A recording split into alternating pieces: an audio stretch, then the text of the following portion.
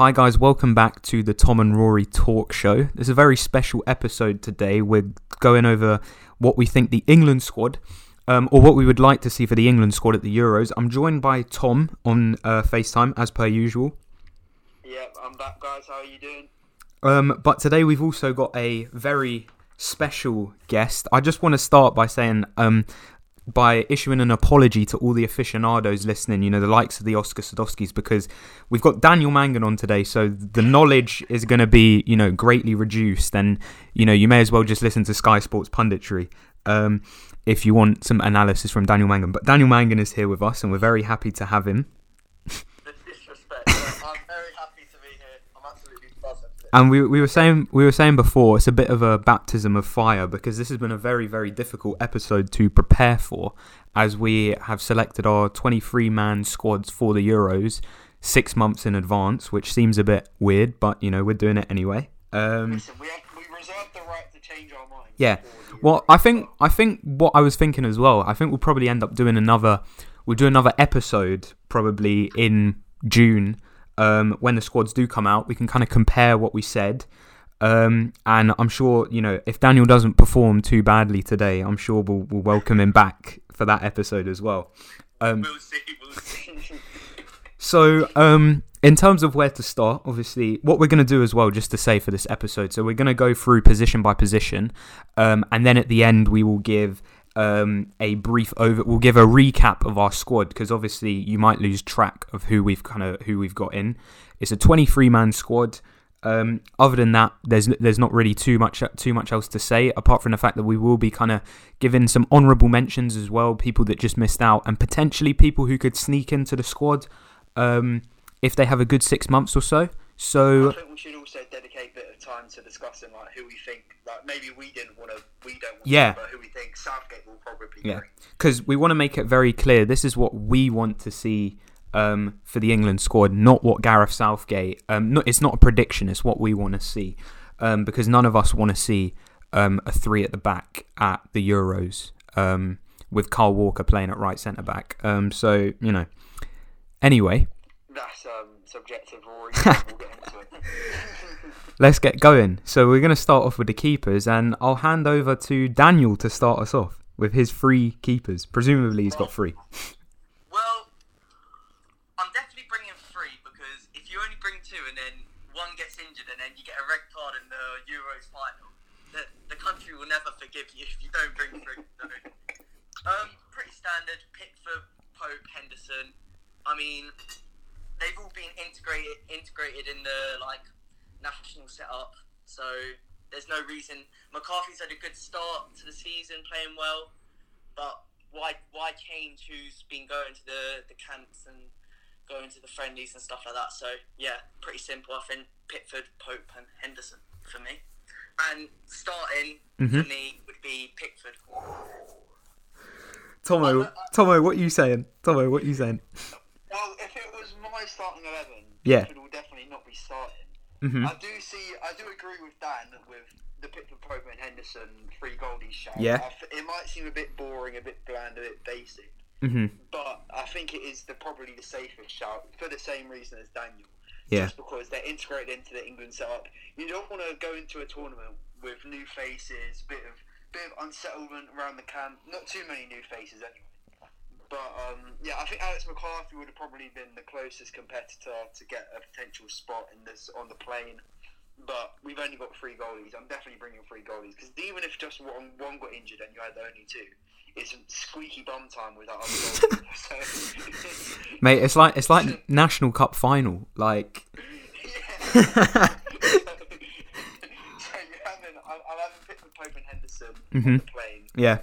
And if it was up to me, I think Dean Henderson's the best goalkeeper. Yeah. He hasn't been playing.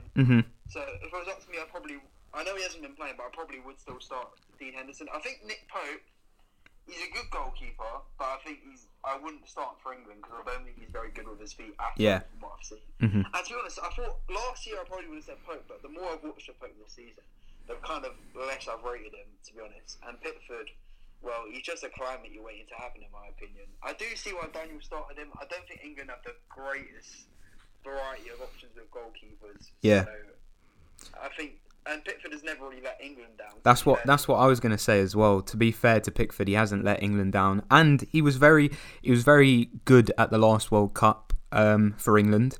So I think there will be a bit of sentimentality, and that's the thing with international squads as well. There is always that kind of bit of sentimentality, or who's done well for the national side. Because if you think about Germany, they were picking Miroslav Klose for years, and he was doing bits for them, but he couldn't score 5 goals in a Sunday League pitch like at club level. So for my 3 goalkeepers, I actually do have. I mean, written down, I had Pope and Hendo and Pickford, but then I just thought Pickford's so average that I'd rather take Alex McCarthy and give him a shot. Because he's kept 8 clean sheets, I think, this season for Southampton, which is really, really good. And Pickford, I think, is probably having one of his worst seasons at Everton this year. I think he's been pretty dreadful. I would actually start Nick Pope. That might be a bit of a controversial take, but I just think Pope's probably the steadiest out of the 3 of them in the sense that he's been in and around the squad. He was at the 2018 World Cup. Also, he keeps clean sheets. I know he's got a decent defence in front of him at Burnley, but not a brilliant defence. He keeps clean sheets, and I just think Hendo's not been playing enough for me to justify him starting at the Euros. So I would go with Nick Pope as my starting goalkeeper. I'd go Hendo number 2, and I'd bring McCarthy for cover because I think he deserves it. And I don't think Pickford really deserves to be going to the Euros, but it will probably be Jordan Pickford who goes. I'd say with honourable mentions, I was a bit surprised neither of you mentioned Carl Darlow. I thought there might be a bit of a mention of Carl Darlow. I wouldn't take him. I don't think he's great, but he has been getting a lot of plaudits this season for his performances for Newcastle, so I just thought someone might mention him. But I'm pretty happy with as a 3, if Pope, Hendo and Pickford is the 3, I'm pretty happy with that. I'd rather Alex McCarthy went, but at the same time, I don't think he will go. So, yeah. One thing I will say about Pickford, I don't think he's the best keeper, but I think in a string of like 6 or 7 games, however long the Euros, World Cup, those kind of games are, I think he can get... They're 90 minutes, Dan, just by the way. I think he can get a good streak under his belt. Obviously, for a season at like Everton as well, I wouldn't trust Pickford over a stretch of 38 games. But I think in the England shirt, he's performed, and why not stick him in there? So I agree. To an extent, I agree. I just think he probably doesn't deserve it, but I don't think it would be a calamity if Pickford goes and is number 1, because he has been number 1 for England, or seen as the number 1 over the past few years. So I guess now the way I've got it written on my list is that we go to right backs next. We're all playing a back 4 just to make sure. Yeah, I've got a back 4. Yeah. So I'll start with I went to Dan last time. I'll start with Tom this time. Tom, give me your right backs. Right, my 2 right backs are going to be Kyle Walker and Reece James. No Trent. Oh my. Oh, all right, Dan. I'll come back to you, Tom. Dan, what are your 2 right backs, and then I'll say my 2. Reece James, by the way. Yeah, you're starting Reece James. All right, Dan. Who are your 2 right backs? You might have 3. I don't know. I'm bringing Reece James, Kyle Walker, and Trent. Okay. I'm bringing all 3. So mine. Trent just got himself a place in the play. Yeah. Mine. Yeah, and I'm absolutely appalled that neither of you are taking him. So Trent Alexander-Arnold is one of them. I know you're taking Trent, but my second one is Kieran Trippier. Yeah, see, Trippier was a close, he was on my just missed out sort of thing. All right, Tom.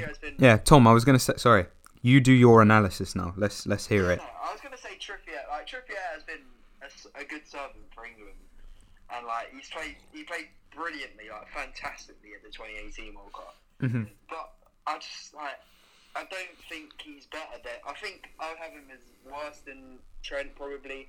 And then one of my left back options can also play right back. I think he's probably better than Trippier at the moment as well. Yeah. And I think I know who that might be, but I don't want to bring too many right backs because I feel like Southgate's been guilty of Mm-hmm. picking names, if you know what I mean. Yeah. He's picked Trippier, Trent, Kyle Walker, and Reece James in the same squad, and I just don't think that's really very Like, it's just not a very good thing to do to bring that many right backs. I think we've got 2 right backs. One of my left backs, who I'll go on to say, can also play right back. Yeah. And I don't think you need any more than that. I know it's controversial leaving Trent out, like Premier League winner, Champions League winner, but this season has been torrid for him. Yeah, to be completely honest. I think he has been pretty poor this season, but I still wouldn't leave him out. But yeah, I mean, Dan, do you want to? Do you know what? Actually, I'm curious. Why are you taking Kyle Walker? Because I think Kyle Walker's the most experienced out of all of these players as well, and I think Kyle Walker's probably better than Trent. If I'm being completely honest.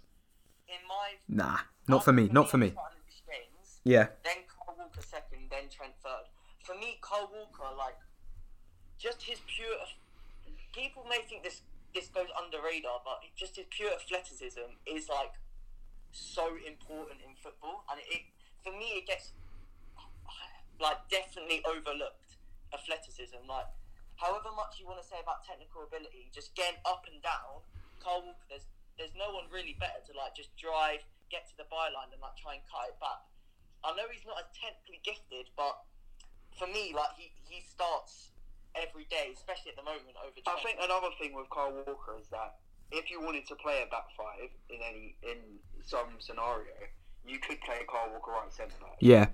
If you wanted to switch. So there's a level of versatility with Kyle Walker. Yeah. And I think, like Dan said, the athleticism is big. He's up and down. I think he's a better player than Trent Alexander-Arnold. I really do. I think Trent, like, I think the term system player is somewhat overused, but I think it's quite applicable to Trent. And I don't think he's ever really performed for England, to be honest. So that's why I'm not taking him. Trippier I would have loved to take, but I don't want to take that many right backs, if I'm being honest. Well, I'm going to give you my analysis, and I'm just going to say I'm actually like genuinely astounded that, that Kyle Walker has made it in for both of you. And it's obviously football is an opinions game, and it's subjective, but I just don't think Kyle Walker has been brilliant any time I've seen him. And I think, Cancelo's Man City's best right back, and probably has been one of the best right backs in the league this season. No, I would agree with yeah. that. And I get the versatility thing. I do get that. And I do think it probably makes sense to have Kyle Walker there. And I think Kyle Walker will end up going. But for me, I would have so many right backs in front of Kyle Walker going to the Euros. I mean, I'll start off with my 2 and then we can go on to honourable mentions for right back. But the reason I got Trent is because I think he's having a bad season, but I think we have a tendency these days in football to be very reactionary. And I do think Trent, at the start of the season, I would have said Trent was the best right back in the world. Maybe bar Joshua Kimmich, but even then, Kimmich has kind of been playing CDM most recently. So I would have said Trent was the best right back in the world for me. He definitely hasn't been this season. I don't even know if I'd put him top 3 in the Premier League this season, but I'd still take him because I think, he's proven over the last 2.5 seasons that he is a world-class player, in my opinion. But his defensive output has been pretty poor this season, and also he's been on the end of some pretty bad mistakes in games. He's still picked up 4 assists, which is good, but it's nowhere near the numbers that he's been hitting. But that's probably why I would start Kieran Trippier. And I think the thing is with Trippier, I'm not picking him based off the 2018 World Cup and the sentimentality and him netting that free kick, and he was brilliant. I'm actually picking him because I think he's England's best right back at the moment, but he's not spoken about because he plays in La Liga for Atletico Madrid. And I think the problem that Trippier's got, especially in the English media, is now everybody remembers him for that last season at Tottenham where he was pretty dreadful playing in a back 4. And I think people have a tendency to kind of say he can only play in a back 5, but this season playing in a back 4 at Atletico Madrid, he's got 5 assists, 3.5 tackles and interceptions per game. They're top of the league. He's one of Diego Simeone's first names on his team sheet, and he looks like he's kind of completely revitalised his career at Atletico Madrid. So I would have Kieran Trippier in there, and I think he's good going forward, and he's also good defensively. He's definitely improved a lot defensively under Diego Simeone, so I think he's ideal really to play in that back 4. The reason I left Reece James out, which is potentially a bit harsh because definitely this season on form he's been better than Trent Alexander-Arnold, but I actually would argue he's not been the best English right back in the league. I'd say Matty Cash has been the best English right back in the league. Think of Cash. That's a good shout. The thing is, Matty Cash has been exceptional, but he's gone very under the radar. And because he's not been in and around the squads at all, I don't think a lot of people will have him on their list for the Euros. But Matty Cash has been brilliant for Villa, who I think have conceded the second most amount of goals in the second least amount of goals. That might not be true since the other night they lost 2-0 to City. I'm not 100% sure, but they've been fantastic defensively, and I think having Cash in there would be really good. Cash can get a goal, but he's also very, very good defensively. But he just missed out for me. I did have him in originally, but I put Trippier in instead. Tom, do you want to talk about any other honourable mentions that you've got? I've got a few more, but if you want to add some. Well, England do have quite a depth of right back options. Yeah. With Tariq Lamptey has been very good this season, but I think he tends to burn out, Lamptey, if I'm being honest. Yeah. But I think he had a great start to the season, and he plays very well in the first half of games, and then he sort of gets taken off around 60 minutes because he's kind of burnt himself out by just by the amount of energy he puts into his game. So I think Tariq Lamptey is very good, but I don't think he quite makes the plane. And Wan-Bissaka, I rated him as much as anybody a couple of years ago, but I think he's been having a couple of shockers in this season. I think Wan-Bissaka is a good player, and I think he's very good defensively, but I think there's so many technical flaws, and he gives away the ball so much. And because England do have such a depth of right-back options, I think he's kind of missing out. So I think Matty Cash was a good shot. I didn't even think of him, but he also doesn't quite make it for me. Yeah. I think Reece James has been the most complete right-back in terms of defensive output, attacking output. I think he's very, very good, Reece James. He's just very complete, very athletic, and he would be in at right back for me, but I couldn't complain because England have quite a lot of good right backs. I'm just saying the only reason that the Mangans have picked Reece James is because he's good friends with Joe Mangan, so, that's that's why he's in the squad. One thing I would say about Reece James is that, I feel like he would suit England's play style more, because the likes of Trent and stuff, I feel like they're almost confined into Liverpool's system where it's all through the fullbacks and whipping balls in. But I don't think England would play that way. A right back would be more of a standard, more old fashioned way of just get up and down. But it's not always going. The attacking play is not always going to go through the fullbacks. I think Reece James is the perfect player, the perfect balance of just defence and attack without being too attackive or too defensive. That makes sense. He's got the perfect balance for me. Yeah, I mean, again, I would be happy with Reece James going. I wouldn't have any complaints. For me, my two, obviously Trent and Trippier. Reece James just misses out. In terms of honourable mentions, I had Tariq Lamptey as well. But I was actually I read a stat the other day that he's got the worst. He's got the worst defensive He's got the worst percentage of defensive duels won in the Premier League this season for fullbacks, which is which is not a stat that you want. I also put, I said as a timid shout, but not really, KWP as an honourable mention, because I think he's had a good season. He's had a good season for Southampton, but he's nowhere near the England squad realistically. I think in other positions, if we didn't have so many good right back options, Carl Walker-Peters might have a shout. Yeah, but I don't think he's really getting close. That's what I think. There's a lot of good England. Yeah. Well, I mean, even as much as it pains me to say it, even outside of England, I think James Tavernier for Rangers is having an exceptional season this year. And again, I don't think they don't really have a tendency to pick English players playing in Scotland, but I think Tavernier would be, a decent enough option. He's not gonna get anywhere near the squad, but he would be a decent enough option. Should we go to left backs and then go centre backs? Go. So Tom, I just want to have a guess, yeah. So I'll start off with my left backs and then I'll go to you two. Yeah. So my two left backs are Shaw and Chilwell. But I just want to have a guess. Is your left back that can also play right back James Justin? It is James Justin. Yeah. I had him down with a question mark, but he just misses out for me. I've got Luke Shaw just because he's been really solid for Man. He's been excellent for Man United this season. He had a brilliant game against Liverpool last week as well. And then I got Ben Chilwell just because I think they're probably England's two best left backs. I think Chilwell had a really good start to his Chelsea career. He's dropped off, but I think that's coincided with the rest of the team being pretty poor. So I would still take Ben Chilwell. He's going to create. He's going to get up and down. He's solid and reliable. But I think Luke Shaw would be my starter at the moment. And that's partly because of how my defence is made up as well. So I would have Luke Shaw as my left back. Tom, I'll go over to you. Yeah, I've got 2 left backs. I've left Ben Chilwell out. I've gone with Luke Shaw and James Justin. Yeah. Purely because I think they've been the 2 best left backs potentially in the, apart from like 2 best English left backs I meant in the league this season. Yeah. So I would agree with you on that.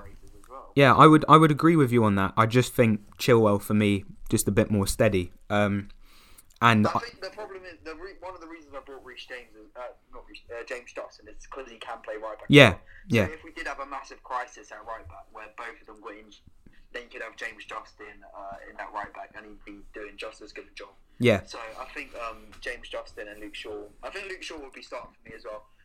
I'm not sure he's completely a better player than James Justin. No. Because he's left-footed, I think he'll offer a bit more balance. Well, James Justin is actually a right back by trade as well. He's just been converted to a left back this season. But I think he's been very good. Yeah, he has been very, very good. So I think just for balance, I'd be starting Luke Shaw because I think he'll be offering a good overlap down the left-hand side with a left-footed crosser. So Luke Shaw and James Justin will be my left backs, and Luke Shaw will be starting.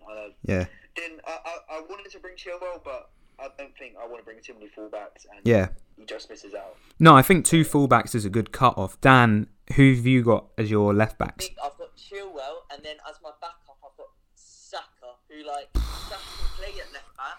Yeah. But again, I didn't really want to have too many fullbacks, and I feel like Chilwell for me. I know Luke Shaw's had a fantastic season so far, but Chilwell had an amazing start to the season. He's tailed off ever so slightly, but for me, when I've been watching Chelsea, it's basically all been going through Chilwell basically and Reece James, and I feel like Chelsea have the best fullbacks probably in the league, and I'm not going to change that. I'm putting Chilwell in basically. Yeah. I mean, I think that's fair enough. What you've plumped for Saka at left back? Is that potentially because he's quite versatile as well, or? Yeah, Saka's kind of he's also my left wing kind of backup centre. Saka's just a utility player. Yeah. And on Saka, the way he's pulled Arsenal out of the mud. Because one thing what I've really respected about Saka is that whenever he's been playing, he's always been the one spark in the team, the one trying to make things happen when they've been losing. Even when they've been losing games, literally your eyes are just drawn to Saka to kind of drag Arsenal through it. Obviously Arsenal, they've picked up form now. I'm not here slating Arsenal, but Saka's been the one star of that team, and he's performed even through his inexperience. He's been the one essentially leader. He's been leading by example, and for me Saka has to be on the plane. But he can play left back, but realistically, it wouldn't be ideal. I'd play Ben Chilwell. So, yeah. All right. I think that's the left backs done. There's not really too many honourable mentions, and I think it's a position that England have struggled with really in the past few years. I mean, if you're looking at other options, there's not really that many. Yeah. Probably Ryan Bertrand. Mate, Ryan Bertrand. Yeah.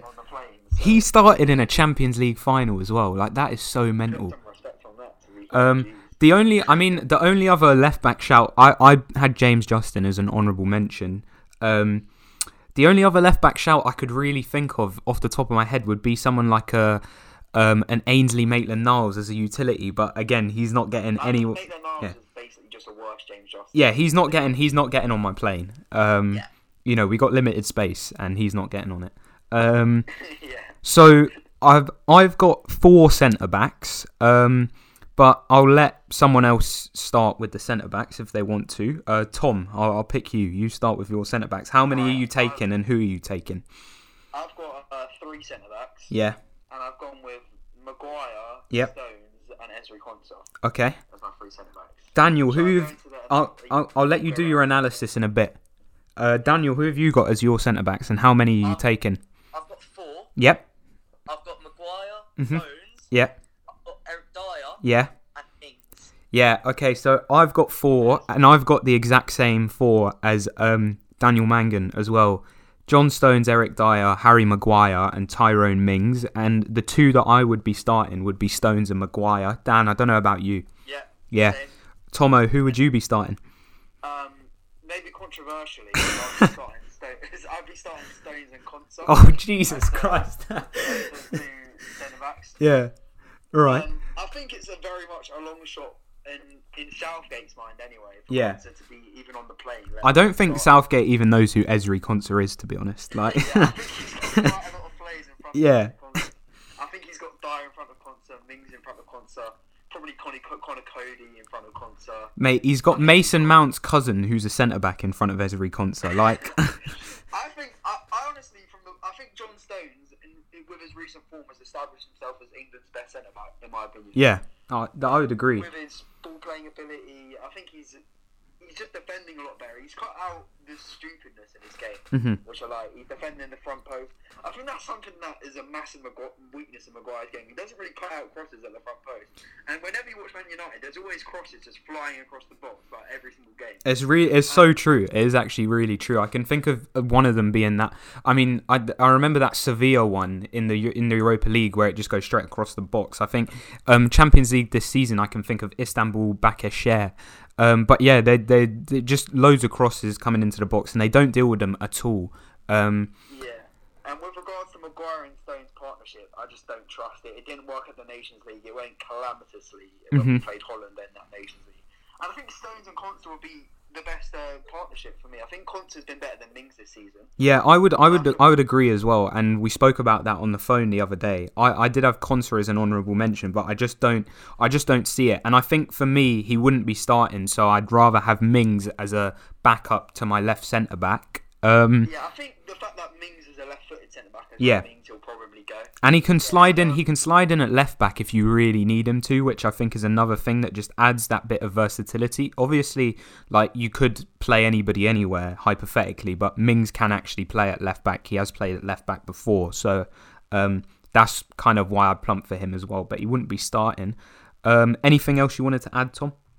No, I just think John Stones with his recent form. Yeah. I think a couple of months ago he was completely out of the reckoning. Yeah. But now I think for me, centre backs wise anyway, he's the first one on the team sheet.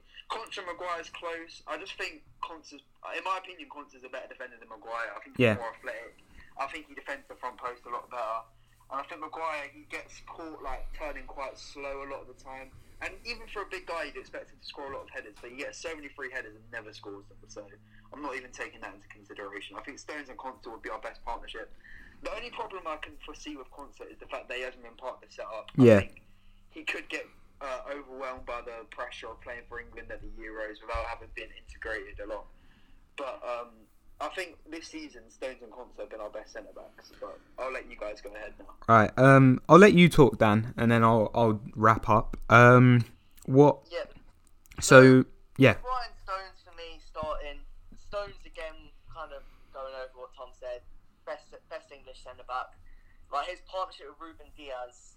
I think Ruben Diaz has played 23 games and conceded as a partnership they've conceded like 1 goal in their last 9 Premier League games, I think. Yeah, something like that. Which is ridiculous. Like that is a ridiculous stat.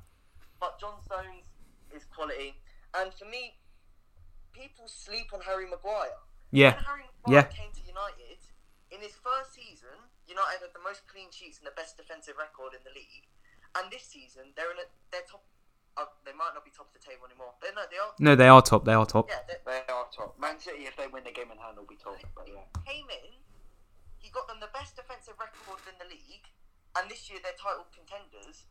And Maguire is for me, one of the biggest differences in that side. And I know people sleep on him. He looks slow on the turn. He looks slightly sluggish.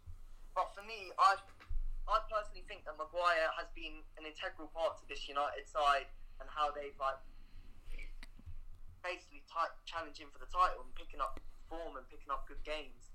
And then touching on Eric Dyer and Tyrone Mings. I mean, Mings purely because he's left-footed, really, to be honest.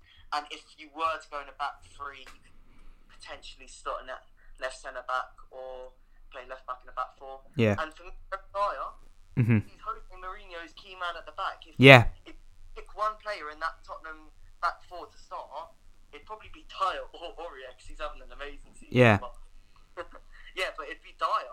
And people, I think, have slept on Dyer as well. He literally hasn't made any. Because obviously, I'm a Tottenham fan. If people didn't know, and I've been watching Spurs, and he's been a machine at the back. Like he's been clearing up clearances. Yeah, I'm not too sure on the stats, but he's probably got a lot of clearances, a lot of duels won, and I think he'd work really well in that team. Yeah. No. Yeah, I think you pretty much nailed a lot of that, Dan. Fair play to you. Obviously, I got the exact same 4. The only thing, I don't think Man United last season had the best defence in the league. I think they had the most improved defence, but I don't think they had I think they were second to Liverpool. But I'm not sure. But I think they conceded. Yeah. I think they were second to Liverpool, but no, they had the most improved defence because I think they conceded 55 the season before and then 35 last season. So they improved their defence by 20 goals, and I think Harry Maguire was definitely a big part of that.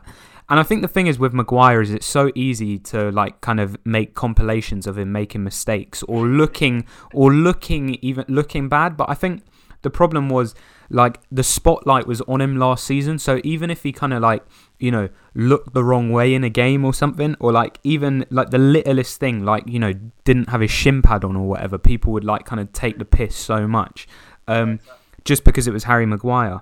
But I think Maguire is solid, and Eric Bailly's recently come back into the Man United team, and they've been a very, very good partnership. But I think everyone's been quick to highlight how good Bailly's been, and kind of missed the fact that Maguire has been very, very good. Certainly this season, I think since they played Chelsea at home and they drew 0-0 in that game, they kept a clean sheet. I think Maguire has been excellent since that game.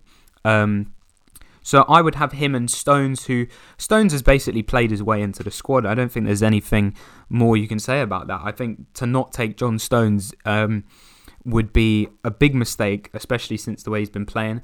Eric Dyer, I agree with you. I think he's been slept on a bit. He's been pretty good this season. I think centre-backs probably suits him a lot more in the Premier League as well, because I think he just lacks a bit of mobility really in the midfield.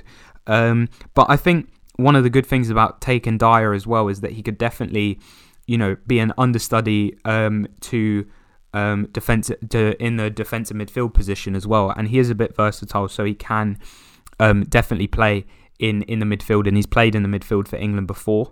And Tyrone Mings, look, Aston Villa, I've already spoken about their defensive record when I was talking about Matty Cash, but I think Mings is decent. I don't think he's amazing, and he was definitely really overhyped at the beginning of last season.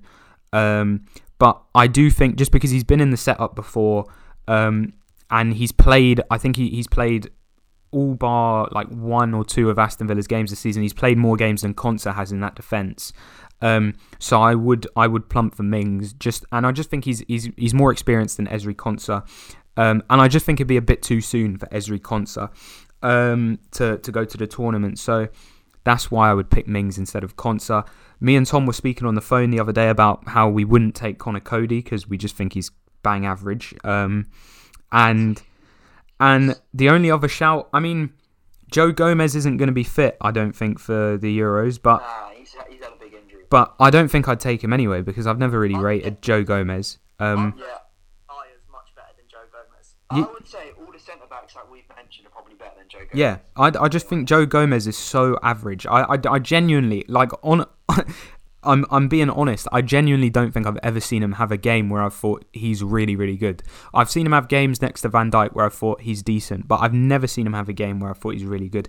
The only other good thing about taking Joe Gomez maybe would be that, again, he can play at right back if need be, but he's not very good there either, so probably best not to take him. Fikayo Tomori would be the only other honourable mention I have. Obviously, he's about to secure a loan move to AC Milan. Now, he could maybe play his way into contention, and again, he can deputise at right back if needs be. What would your thoughts be on Tomori, both of you? I think Tomori's actually a very, very good footballer. Mm-hmm. I think if he was playing more, it would be interesting to see if he does play his way into form. But I do think there is a sort of Premier League bias. So I do think it's unlikely he'll go. Because realistically, you could argue that last season Chris Smalling was England's best centre-back. Yeah, but I think England had decided as well, though, that they were kind of finished with Chris Smalling. Daniel, you got anything? Dan, you got anything to add? I mean, Tomori, when he was playing, I really liked the look. Yeah. For me, there's just like you have to be playing games to get into the side because I think. He could do a John Stones, though. He could do, but the problem with England past generations was that we were just playing the same old, and we weren't taking form into account and stuff like. Yeah. Form is vital to like a team working. Like at the end of the day, you've got to play the players that are confident. Yeah. And like having confidence is so key. And at the moment, I mean, tomorrow is probably unlikely anyway. But for me, Dean Henderson is like, and even Dean Henderson is an arguable pick for me. Mm-hmm. Just because like he doesn't get games. Yeah. He hasn't games under his belt, so I think that's tomorrow wouldn't get anywhere near purely on the basis that he just needs to play, which could happen at AC Milan. Yeah. All right. So watching last one on Tomori. Sorry, I just remember watching Tomori for the England youth teams, even when they were on TV, and I remember thinking Tomori and Foden were the best players in those youth teams. Yeah. But it's just a shame that he isn't playing enough football for me. Mm-hmm. So I think just before we move on to midfielders, we'll run through our keeper and our back four. So my keeper would be Nick Pope. My back four would be Trippier at right back, Stones, Maguire, and Luke Shaw. Tom, what would your back four and goalkeeper be? So my goalie would be Dean Henderson, and then my back four would be Luke Shaw, Reece James, and then two centre backs, John Stones and Ezri Konsa. Yeah, Dan. And then I've got Pickford in goal, Yep. Reece James right back, Chilwell left back with Maguire and Stones centre back. I mean, I think that just shows how difficult it's been to pick this squad, because we've all got different back fours and a goalkeeper. So I'd argue defence is probably the hardest part of this side to. Yeah, I thought that as well. yeah. Well, it's probably because defence, I would say, is probably the weakest part of the squad. So I mean, even with Maguire, I just can't get that 6-1 against Tottenham out of my head. I just can't. when he rugby tackled Luke Shaw. I just can't get that out of my head. I love that game. That game was quality. Mate, that honestly, when he literally pulled Luke Shaw down in the box, I was just like, what are you doing? Like, what are you doing?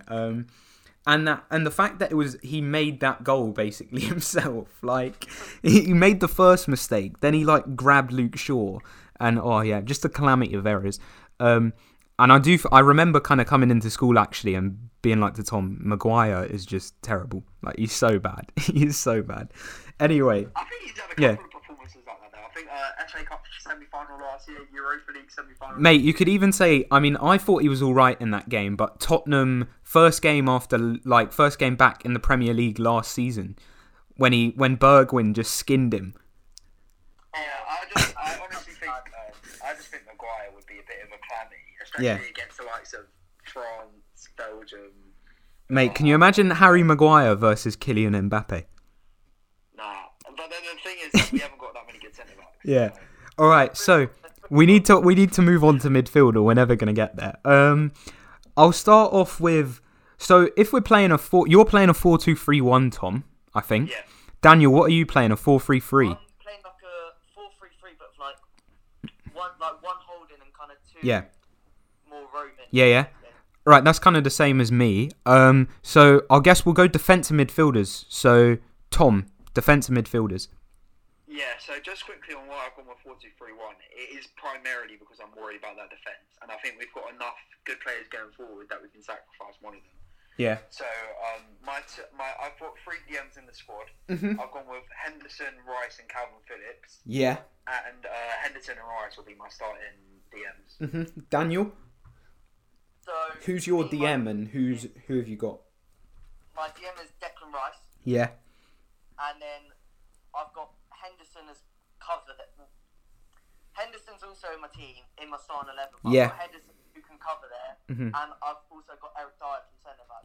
Who, if needed, can step up. So I've kind of got a similar thing to you. So I've got, originally when I was doing my starting 11, I had Hendo at DM, but then I decided he needs to be in the midfield beside my other midfielder. And then behind them, anchoring, I've got Calvin Phillips. And then I've kind of got Hendo could slot in there, and Eric Dyer could slot in there, and I've left out Declan Rice, and I'm going to explain why. So Calvin, wait, I'm going to explain why. You're not 1 second. So one of the things I'll say, Declan Rice and Jordan Henderson cannot play in the same team. They are just awful together. It's so slow. It's so boring. It's awful. I hate watching it. So they cannot play in the same team. That I've said my piece on that. Calvin Phillips, yeah, 4.6 tackles and interceptions per 90 this season, 1.1 key passes per 90, and 8 recoveries per game, compared to Declan Rice, 3.7 tackles and interceptions per game, and 7 recoveries per game. And I don't think he's ever made a pass like forward in his life either. So that's no. So Calvin Phillips, one can play the ball much better than Declan Rice can, yeah. Brilliant with the ball at his feet. He's a better defender. I actually don't think there's any argument to this because, like, statistically speaking, Calvin Phillips, much better player, better with the ball at his feet, adept ball player, can slot in at centre back as well. Admittedly, Ricey can, but I've never been convinced with him. And he's Rice for me. I like Declan Rice. I think he's solid, but.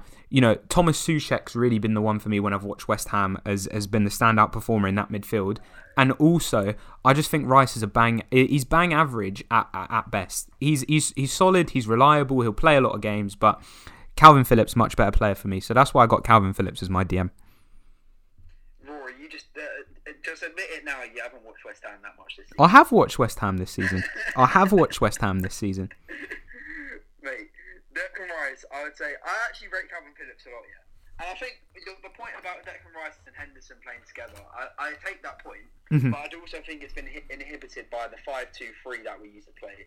But I think if you got three midfielders, I just cannot fit Rice and Hendo in the midfield. And look, I was being harsh about Rice and his passing, but I think in comparison, what I mean is in comparison to Calvin Phillips, like Calvin Phillips his passing is just it is amazing. Like he can spray the ball so well. His long balls are fantastic, and I think playing at the base, he's a much better distributor than Rice is. And I think if you got Hendo in the midfield as well, like I have, I just don't think there's any need for Declan Rice, and I don't think there's a need for him in the squad. But that's just my opinion.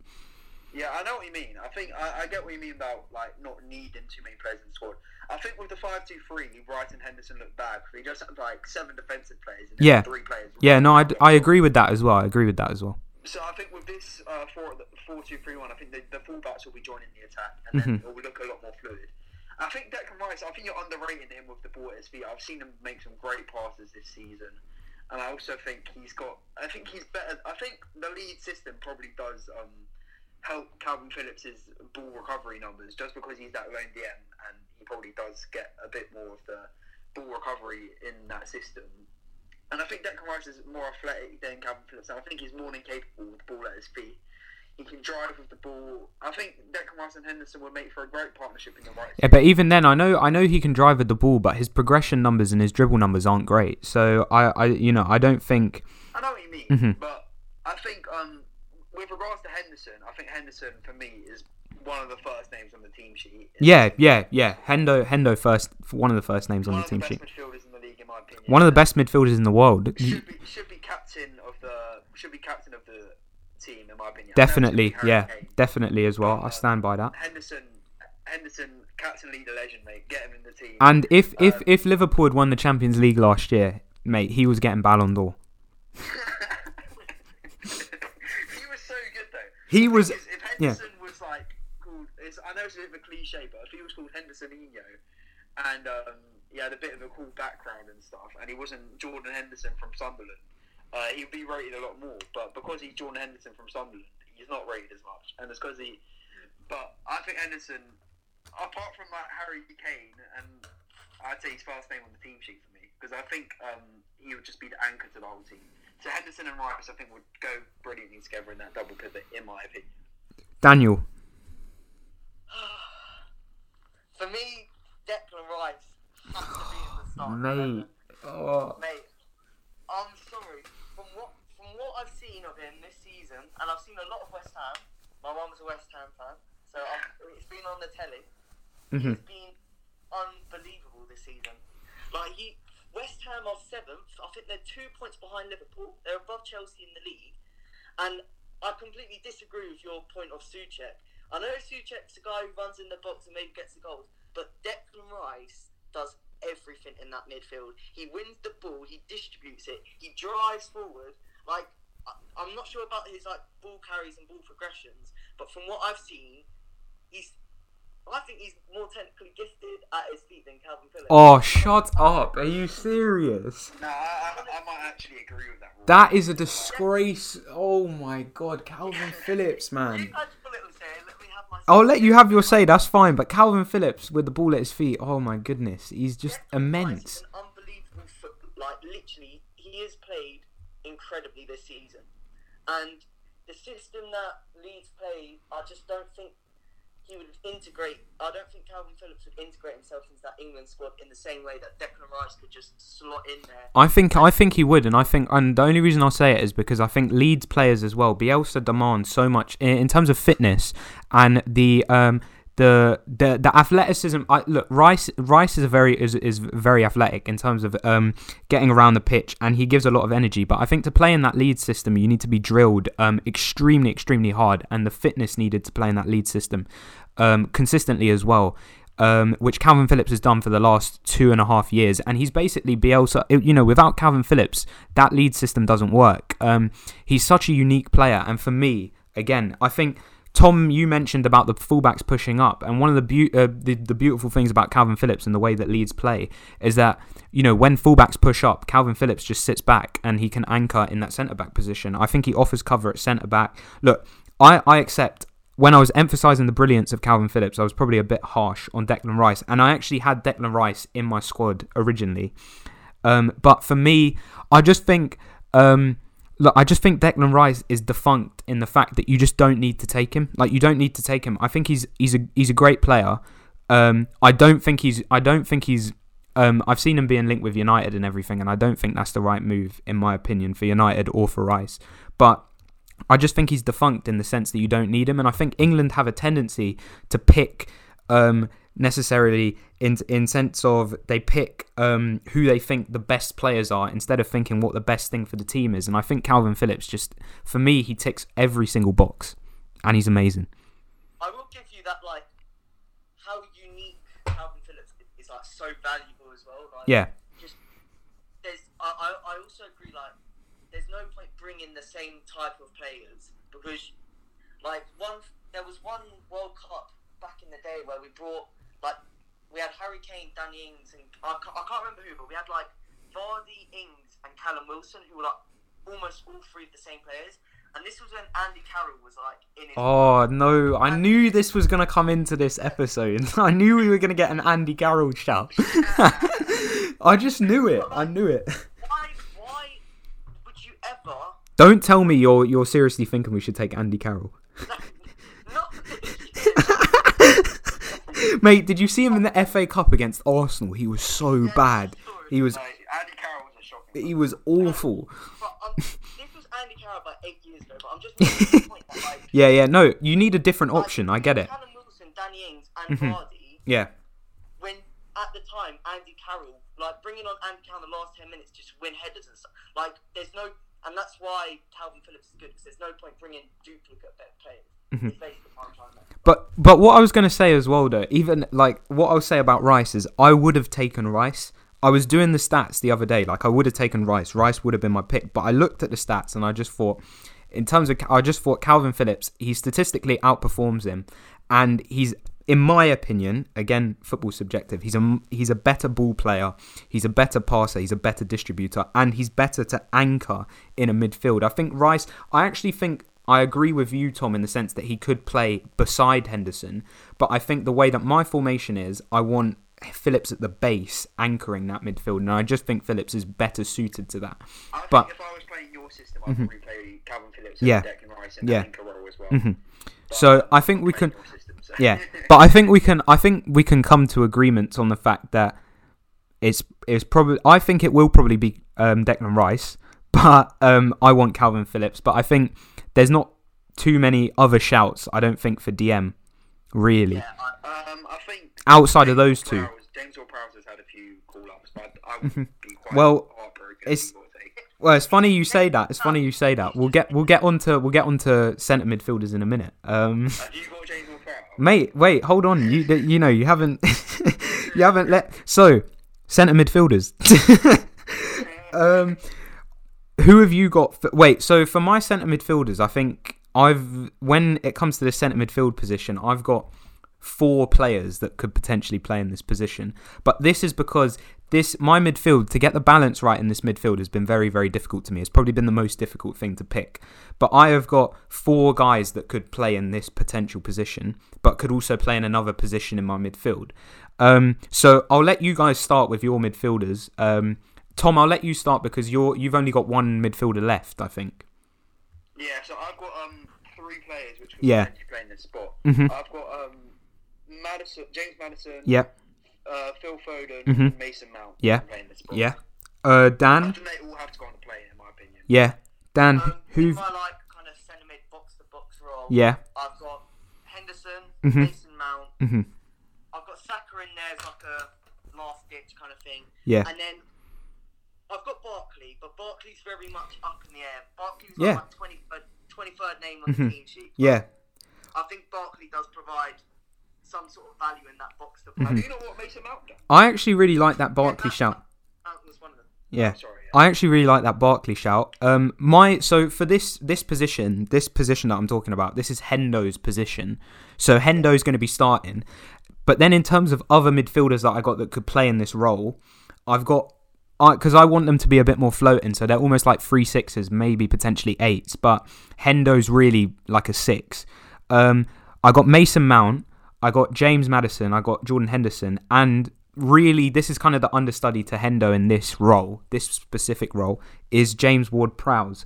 And I'll tell you why I've got James Ward-Prowse, and I think to discount Ward-Prowse like that is actually pretty scandalous, because he's been having he's been having an absolutely phenomenal season. But also, Tom, I know you don't know him, unlike me and Dan, who know him, who know him personally. So there's a bit of a bias there, because we're actually good friends with James Ward-Prowse. But when I met him, and he'd actually come to the game to watch Daniel play in midfield, to learn from him. But when I met him, I said, "Look, you've got to improve. Like, you're in the England squad and everything, and you're out." And he was kind of saying, "Yeah, I'm aiming to get there in 2020 Euros and everything." And obviously he's going to get there for 2021 because he's been superb this season. But the thing is, what I would say about James Ward-Prowse, and is 5 goals and 4 assists this season, in all competitions, in a Southampton team that have been playing very, very well. But he's versatile. 7.5 recoveries per 90, 3.2 tackles and interceptions per 90, 1.6 key passes per 90. He's played every minute for Southampton this season in a system that demands a lot from their players. And he has had some brilliant performances against the top teams. He was exceptional against Liverpool. He was brilliant against Everton. He was really good against Man United, even though they lost the game. He can take set pieces, and against Villa as well, he was superb. And Villa have been really good this season. And he's a leader in that Southampton team. He's Ralph Hasenhüttl's first name on a team sheet. I just think I genuinely think he's superb, and that's why I'd take James Ward-Prowse. On that, I think James Ward-Prowse, especially for set pieces, is like another heavily overlooked trait, valuable aspect of the game. Mm-hmm. In a 6-7 game tournament, you're gonna call England in the World Cup. We scored how many goals from corners? About 4 or 5 goals from corners. Yeah. And in such a short space of time, literally every single corner, every single free kick, that can be the difference maker in getting a goal in the game. Yeah. Having that in James Ward-Prowse is very valuable for England. So I've got nothing against you bringing him on the plane. He's coming on the plane. He's not starting. Yeah, he's coming on the plane. And he was, like you said about Barkley, he was my 23rd pick. I kind of got to the end and I was like, it's almost like the wild card, I guess. And that would be, that James Ward-Prowse was my pick.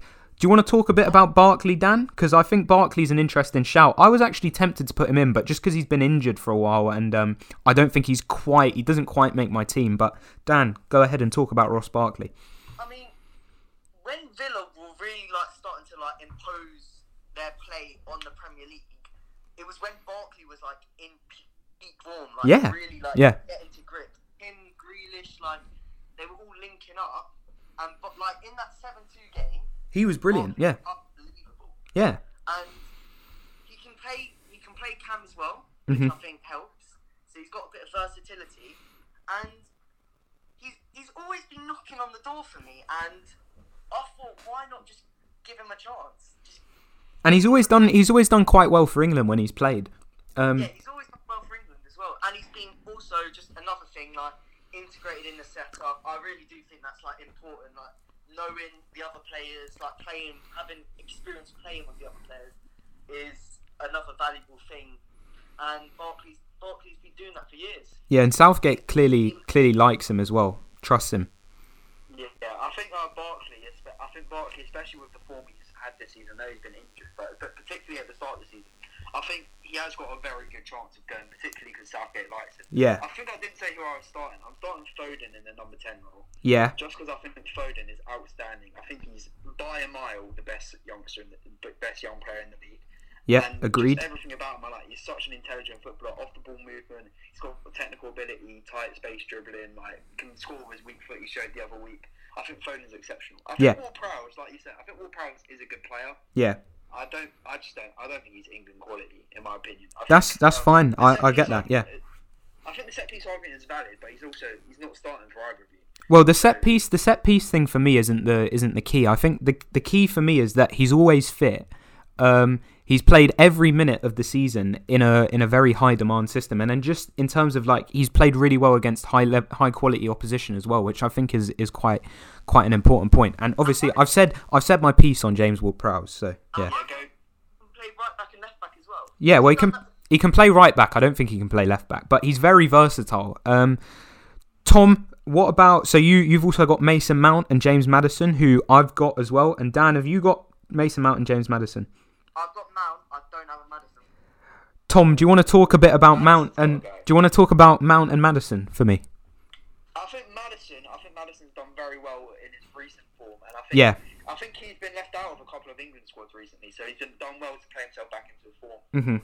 He's adding goals to his game recently, which I like. I think Maddison's a very, very nice footballer, just very intelligent. He's different to. There was always the debate with Maddison and Grealish. Yeah, I think they're slightly different players. They're very different. I think I've always said I thought Maddison was a bit more complete in the sense that he can probably play more roles in a midfield than Jack Grealish can. But I don't think there's any debate about who's had a better season. Yeah, I think Maddison. I think Maddison's got more goal contributions than Grealish this season. I don't think he has. He's definitely got more goals. Yeah, no, he's got 6 goals and 6 assists. I think Grealish got 5 goals and 9 assists. But also Grealish's minutes per goals and assists is better, which I was going to touch on, but I'll let you keep talking. I think Maddison's just like you say, he's a very complete midfielder. I think there's a lot to his game. I think he's good passer, good dribbler. Yeah. He's good at set pieces as well. James Maddison, he can score goals. I think he's a very complete footballer. I think it would be very unjust and unfair for James Maddison, who's playing such a pivotal role now in Leicester, what is undeniably now a title charge. Yeah. If whether you think they're going to go the whole way, I don't. But they're definitely in with a shout. I think to not bring James Maddison in the form he's currently in, I think it would be very unfair. I think there's a lot to his game. And I think if Foden were to get injured, I think he'd probably be next in that number 10 role for me. I think if it was number 8, I'd be playing Mount. Yeah. But, so I think Maddison's better. I think Maddison and Foden are better in that number 10 role. So you've touched on Maddison. I'll let Dan talk about Mason Mount, and then I'll give my take on them both. So Dan, tell me about Mason Mount. Mason Mount, like, just the energy he provides to the team, I think is so integral. Like, he's always like getting about the pitch, like trying to pick up the ball, trying to make things happen. Another thing that's very important, like trying to make things happen, trying to get on the ball. And I think he works with the balance of the team, because he can kind of play any role like in that midfield. Like you as a manager, you can tell him what to do, and you know he'll just do it. Yeah. And I think Mason Mount underrated going forward as well. I think he's got quite. I'm not sure about his key pass stats. You know, I'm more of an eye test kind of guy. Yeah. But for me, Mason Mount, like just the energy he brings, and I think he's been Chelsea's best midfielder personally. Yeah. Probably over the last, and I'm pretty sure he was Frank Lampard's most played player in that first season of Chelsea as well. Yeah. Like he got most minutes under his belt. Mm-hmm. And I think literally his growth has just been like, it's just been going up. Like he hasn't stopped like getting better. and he's getting goals in his game, and I just think with Hendo, they just provide the best balance for that midfield trio for me. So, my midfield trio is quite complicated because I've got a lot of midfielders in there. With Mount and Maddison, what I'd say about James Maddison, I think Tom's done James Maddison justice with his kind of brief overview of his season, and Tom, as always, gives a very eloquent account of players. I think the one thing I would add about James Maddison is that since him and Wilfred Ndidi have come back into that Leicester team, they have been so much better. They have been very, very good, and I do think they are definitely in the title race. And with, especially that performance against Chelsea the other night was very, very impressive. But yeah, James Maddison, I think for me, he would again be fighting for this kind of 3-6/8 role, but it's quite hard to describe if you haven't, and I haven't got onto my cam yet even. But he could deputise in either of those roles. Mason Mount, I think, is probably one of those players that football Twitter don't rate because he doesn't get goals and assists, but I'd say he's the best example of a player that doesn't need to get goals and assists to make valuable contributions to the team. And I think a lot of people kind of take the mick out of the fact that, Frank Lampard loves him and Gareth Southgate loves him, but there's a reason that they both, as managers, love Mason Mount, and it's because, like Daniel said, he, whatever you tell him to do, he's going to do it. He's going to run all day, he's going to give everything for the team, and he has got a bit of quality. Like, he can score a good goal, he can create. I know he's only got 1 assist this season, I think, but he can still create, and he plays a lot of minutes. He's always fit, he's always available, and he's reliable, and especially in big games. I think Mount is usually a good performer in big games. I can remember, I say last season against Tottenham at Wembley, I thought he was phenomenal, and I think in the FA Cup he was really good for Chelsea on their run to the final as well. So I'd say, Mason Mount has to be there, but wouldn't be starting for me. To get onto my cam, my third midfielder, that would be Phil Foden, and for all the reasons that Tom articulated as well, because Phil Foden is just brilliant, and him coming into that Man City team and playing as the sort of as one of the creators to kind of replace David Silva, he's been exceptional, and he's been part of the reason why Man City have been in such good form recently. So I guess that's basically the midfield's wrapped up. If you want to go through what your midfield would be, Tom, and then Daniel. My midfield is Declan Rice and Jordan Henderson in a double pivot with Phil Foden as the number 10. I am aware that Phil Foden has been playing left wing, but I just think he's that intelligent player that he can just adapt to that cam role, like anything. So that'll be my midfield. Daniel? Declan Rice at DN with Hendo and Mount supporting.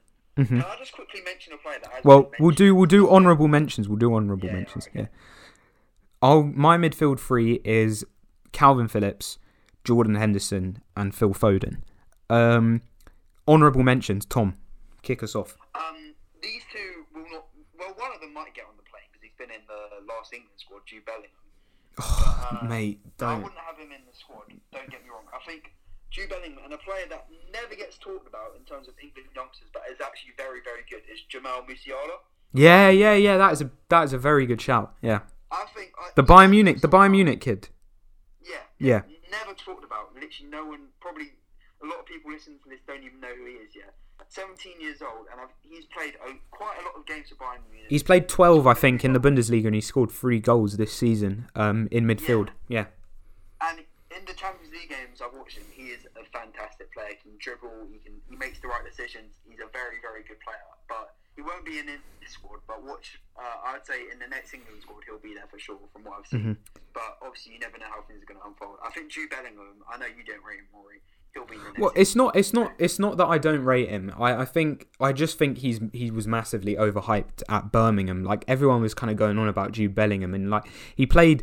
Look, obviously, I don't watch Birmingham, so I can't give you big account on how well he's performed, and I haven't seen him play too much for Dortmund either. So I'm not going to sit here and pretend that I've seen him play loads, but I just think everyone was kind of going on about how good he was and everything, and his numbers. And again, this is the only way that I can judge Bellingham, because I haven't watched him that many times. I've only watched him a couple times. And even that, they're kind of like fragmented bits from some Borussia Dortmund highlights.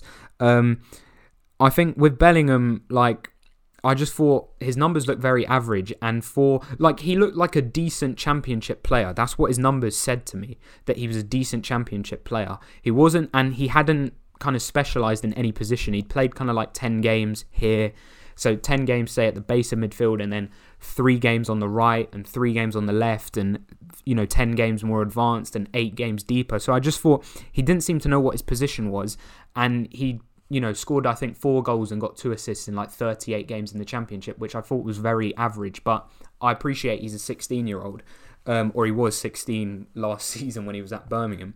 But I mean, honourable mention, the only other one that I could really think of, because I kind of covered everybody that I could for the midfield, and I think even having James Ward-Prowse, I accept that is kind of potentially a bit of a stretch, but I just wanted to kind of have all my options covered, is Curtis Jones at Liverpool.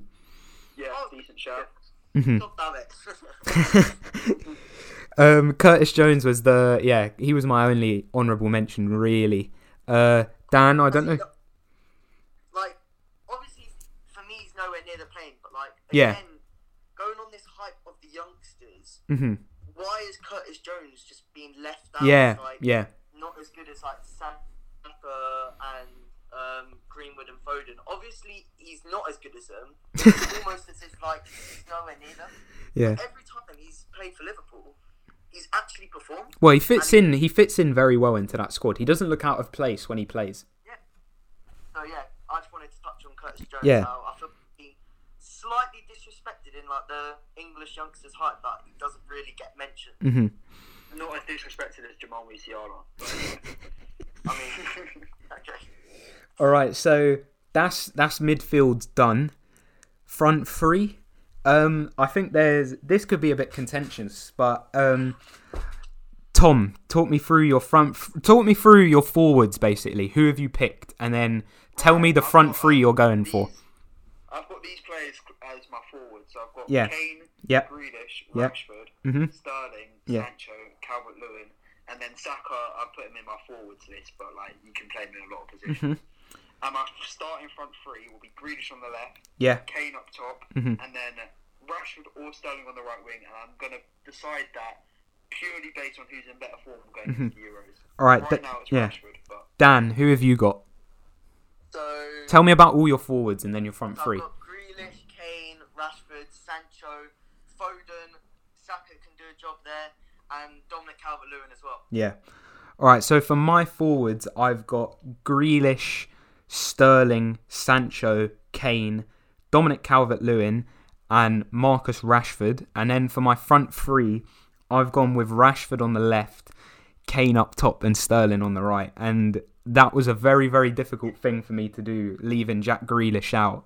My front three is Sterling on the left, Kane up top, and Rashford on the right. Yeah. I've left out Grealish as well. Yeah, I mean, I'll say something. I know Tom's kind of, going to be Tom's very upset with me at the moment. I can tell. I'm upset with myself. I'm upset with myself as well. But I think the biggest thing about the Grealish, who was your front three? Sorry, what was that? Sterling, Kane, Rashford, it's the same as Rory. but in a different like he's rejigged I it. have Rashford on the right. Yeah. So the thing is for me, and this is gonna upset Tom even more. Grealish isn't even the hardest decision for me in that front three was leaving Jadon Sancho out. It wasn't leaving Jack Grealish out. The thing is with Grealish, what I'll say about Grealish. So I'm going to just give you all the stats and why I feel so bad about leaving him out. Most chances created in the league. 84 minutes per goal and assist this season. 2.9 dribbles per 90. 3.7 key passes per 90. I think his 14 goals and assists in the league, and arguably, you could even make shouts that he's been the best player in the Premier League this season, given the team that he plays for, and how pivotal he is to Aston Villa. But for me, the best team doesn't always consist of the best players. which is why I've left Jack Grealish out, because I don't think in a front three, Jack Grealish is going to fit in the best. And I don't think... I think sometimes you have to sacrifice some players for the good of the team. And I just think as a front three, Rashford, Kane and Sterling is much more free-flowing than if you have Jack Grealish in there. Because I've always said this about Jack Grealish, everything goes through him at Aston Villa. So his numbers experience a spike. And that is not to suggest he wouldn't do it at a big club or anything like that. It's just to say everything goes through Jack Grealish at Aston Villa. Whereas... these guys, and Grealish is such a maverick player. He is not, he plays left wing, but he is not like your classic left winger. He's almost like a Phil Foden he's like Phil Foden when Phil Foden's playing left wing.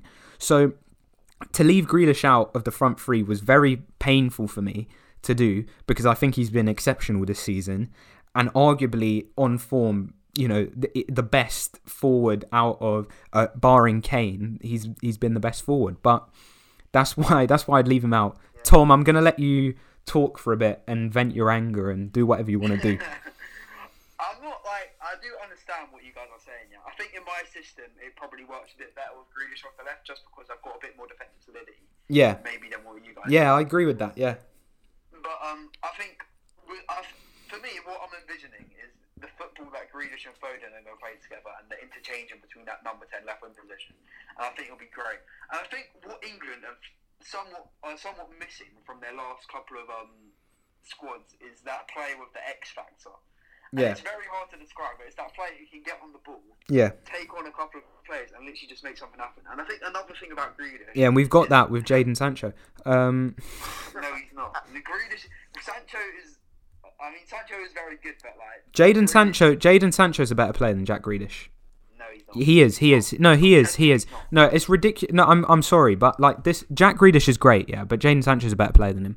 Last season, Jadon Sancho got 40 goals and assists, yeah, and Jack Grealish got 15. Everybody is too reactionary on Jadon Sancho, and this season, by the way, Jadon Sancho, yeah, I've seen Football Twitter have been kind of. Have destroyed Jadon Sancho, and everyone's made to believe that he's having a bad season. He's having a great season. 17 goals and assists.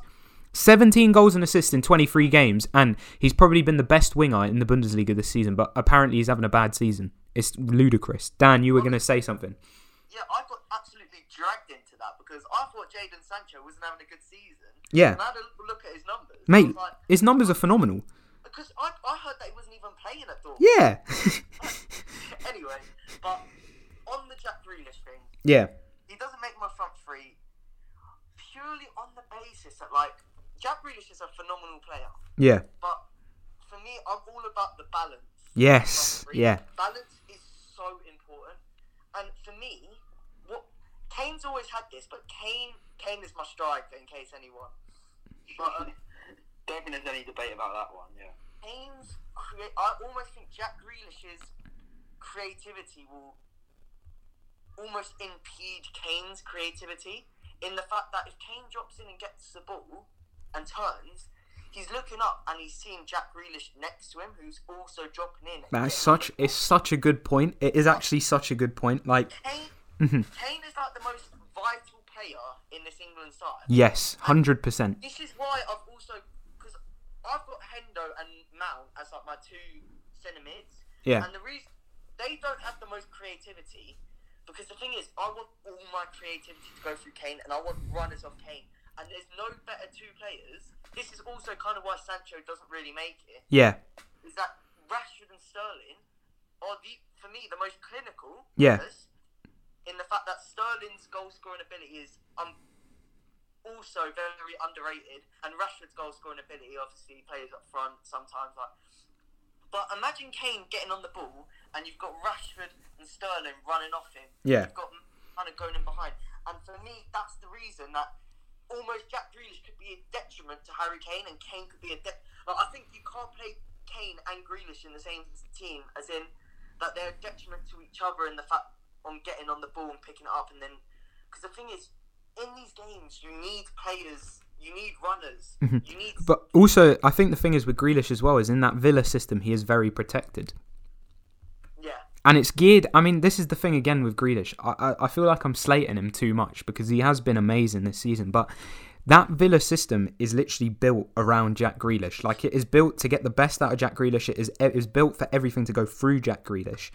But then if you take him out, I'm not saying he's a system player. Well, no, I am saying he's a system player. He is, but he is the system. That's the thing. Whereas at England, he's not the system. He's just Jack Grealish. And I completely agree with you in terms of if Kane is, dropping deeper, perhaps picking the ball up on the turn and looking for runners, Jack Grealish isn't really that guy, in my opinion.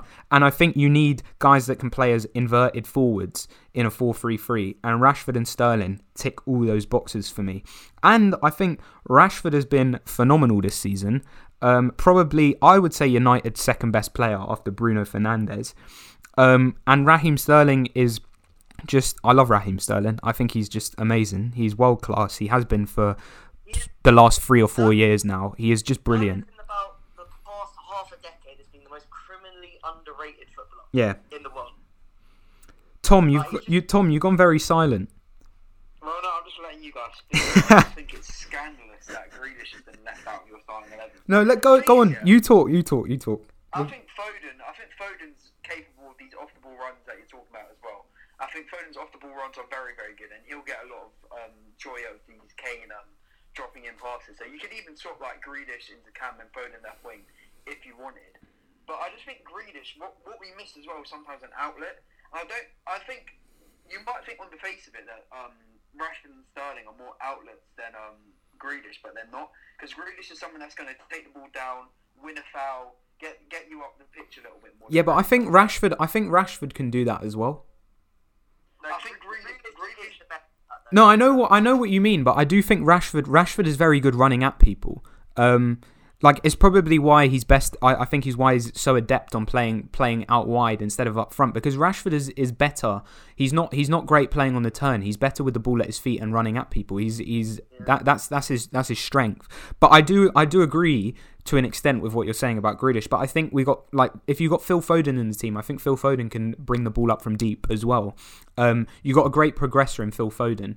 And I just think Grealish is almost too much. What I'm saying effectively is he's too much of a luxury to fit in to my team. But it's my. I think to me, I think Grealish is just that maverick player that England have been missing, and I think he will win us games where we maybe wouldn't have won them games, if you know what I mean. Yeah. So I think Grealish. I think you're right, Rory, in that you could say he's probably been one of the best players in the league this season. Yeah. I think in your guys' systems, I probably wouldn't have Grealish in this front. Yeah. But in this 4-2-3-1, I think Grealish fits a lot better. Mm-hmm. And I think he's arguably the best player in the league this season. Yeah. I think you could really go that far. No, I do think you could go that far as well, which is why I think it's almost impossible to leave him out, in my opinion. No, you can't. I mean, he has to be in the squad, which is even... knowing Gareth Southgate and Jack Grealish, there's even a question mark that he'll make the squad, because, Southgate... If he doesn't make the squad, I want Southgate sacked before the Euro starts.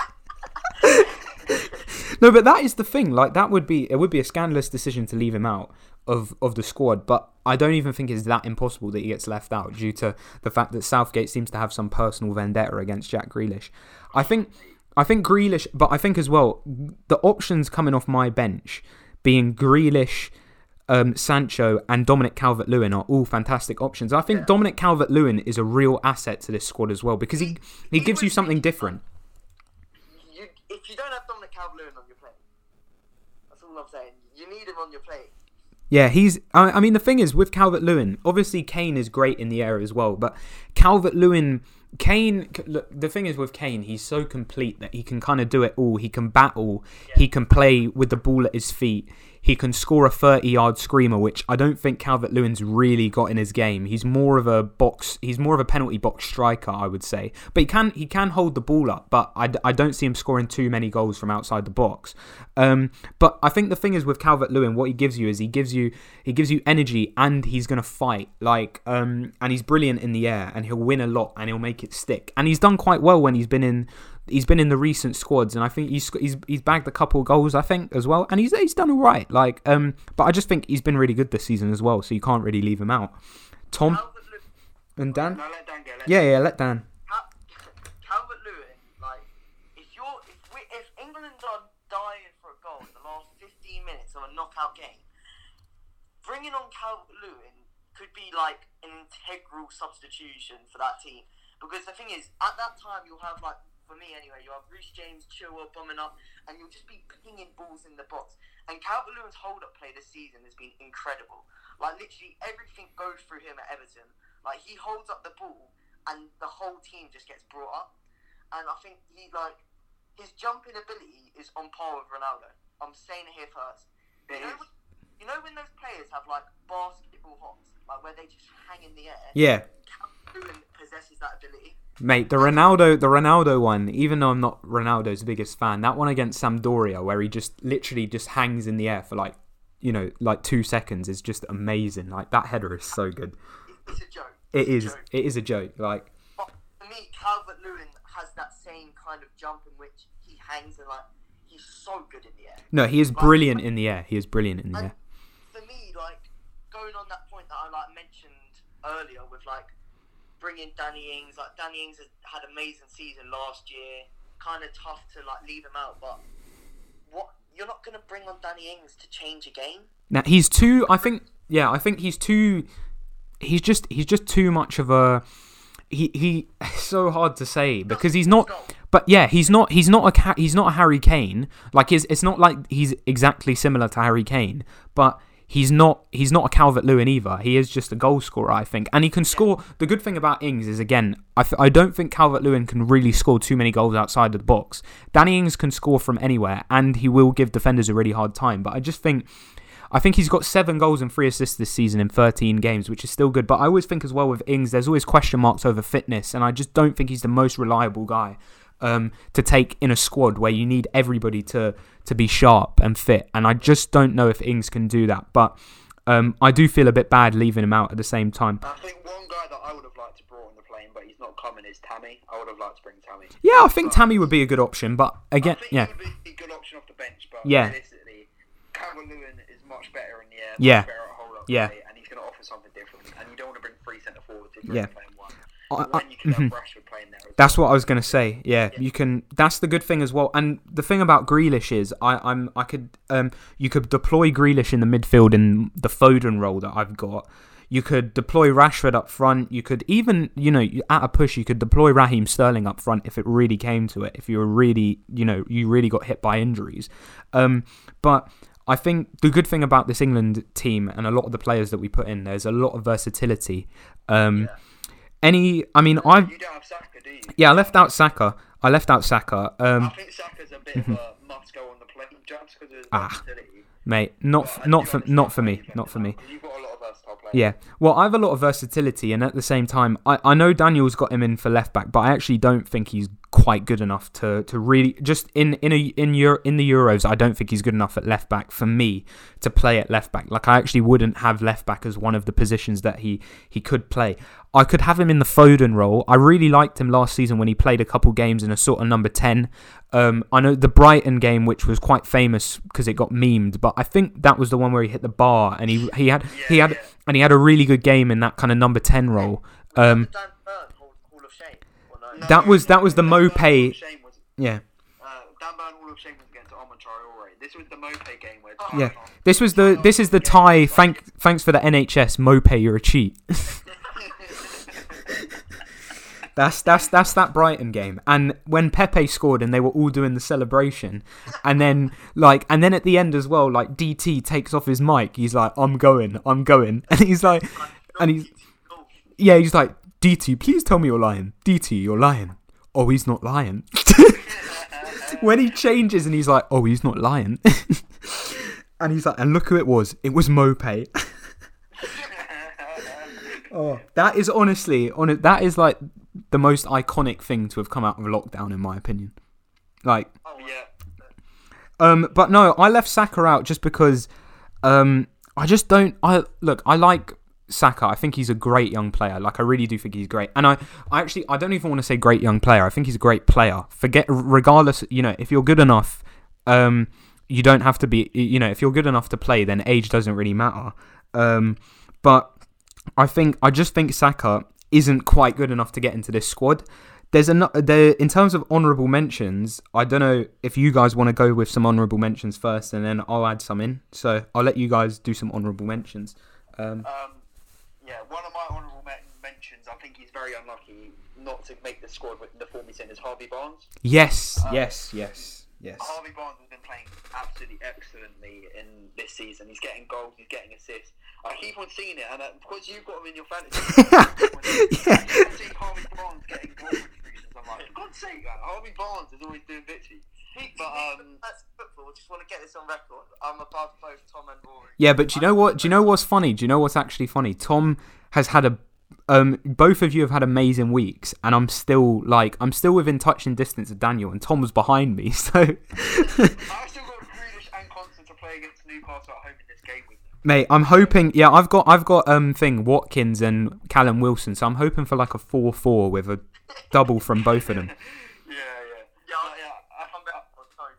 I think Harvey Barnes is unlucky to miss out. Yeah, definitely. I would like to have brought like Hudson-Odoi or Greenwood. Mate, Hudson-Odoi. Do you know what? I have to raise this as well while we're here. You put in Hudson-Odoi above Greenwood. Like, the reactionaries, I don't know what is going on, but like, for me, yeah, Hudson-Odoi has done all right for Chelsea when he's played this season, yeah? At points, he's been their best player. I will accept that. But to put him above Mason Greenwood, I think is scandalous, Tom. I think it's like fairly close in my opinion. I don't think it is, because Mason Greenwood, yeah, last season, I think scored 17 goals, yeah. Callum Hudson-Odoi hadn't scored a goal in the Premier League. Mason Greenwood got double figures in the Prem last season, and he was very important into Man United going on that charge after lockdown. Alongside Bruno, Greenwood coming into that team instead of Dan James, who's just... I don't even want to mention Dan James, because I know Daniel Mangan's going to come in and defend Dan James and be like, oh, Dan James was good at the start, like, give him another chance. But like, Dan James, I honestly don't think Dan James would get in the Whetstone team. Like Dan James is awful, but Listen, John Barrett is more of a goal threat. I'd rather play John Barrett than Dan James, like, being deadly serious. No, but what I was going to say was, no, for me, Greenwood is he's going through a bad patch, but Hudson-Odoi's been going through that same bad patch for about 2.5 years. Then he has a couple good games off the bench for Chelsea, and suddenly that Frank Khalid guy is, on football Twitter is going, Hudson-Odoi is a generational player. Like, it's nonsense. Hudson-Odoi, and to even put Saka above Greenwood, I would have question marks over that. I admit Saka has been much better than Greenwood this season, but I just think Greenwood's great, and I would have taken Greenwood, but there wasn't enough space in the squad just because of his versatility, how he can play on the right wing and he can play up front. Yeah, Saka, I think Greenwood is potentially even the best finisher that England have. Well, he could. Yeah. He could play his way into the squad. If he can find some form, he's definitely got a role to play, in my opinion. I don't think Hudson-Odoi is like loads better than Greenwood. I was a bit like either way with that one. I think Hudson-Odoi is quite underrated as a talent. No, I think Hudson-Odoi is a talent. I do think he's a talent, but I think he's still quite raw. I think if he was playing under a really good coach, I think he could be an exceptional player. But I just think Greenwood's done a lot more to show that he's actually got ability than Hudson-Odoi. And the only thing that grinds me with Hudson-Odoi is we're always saying about how good Hudson-Odoi could be instead of how good he is. Whereas last season, I think Greenwood was great, and Hudson-Odoi has never got to that level, in my opinion. That's fair enough. That would be my take on that matter. Dan, have you got any other honourable mentions for your front three? I'm going to chuck him out there, Lookman. Yeah, I was going to say that as well. I mean, I wouldn't have him on the plane, but I would chuck him out there. Dan, talk to me a bit about Ademola Lookman. I mean, for me as well, Fulham as an outfit, I think they're going to stay up personally.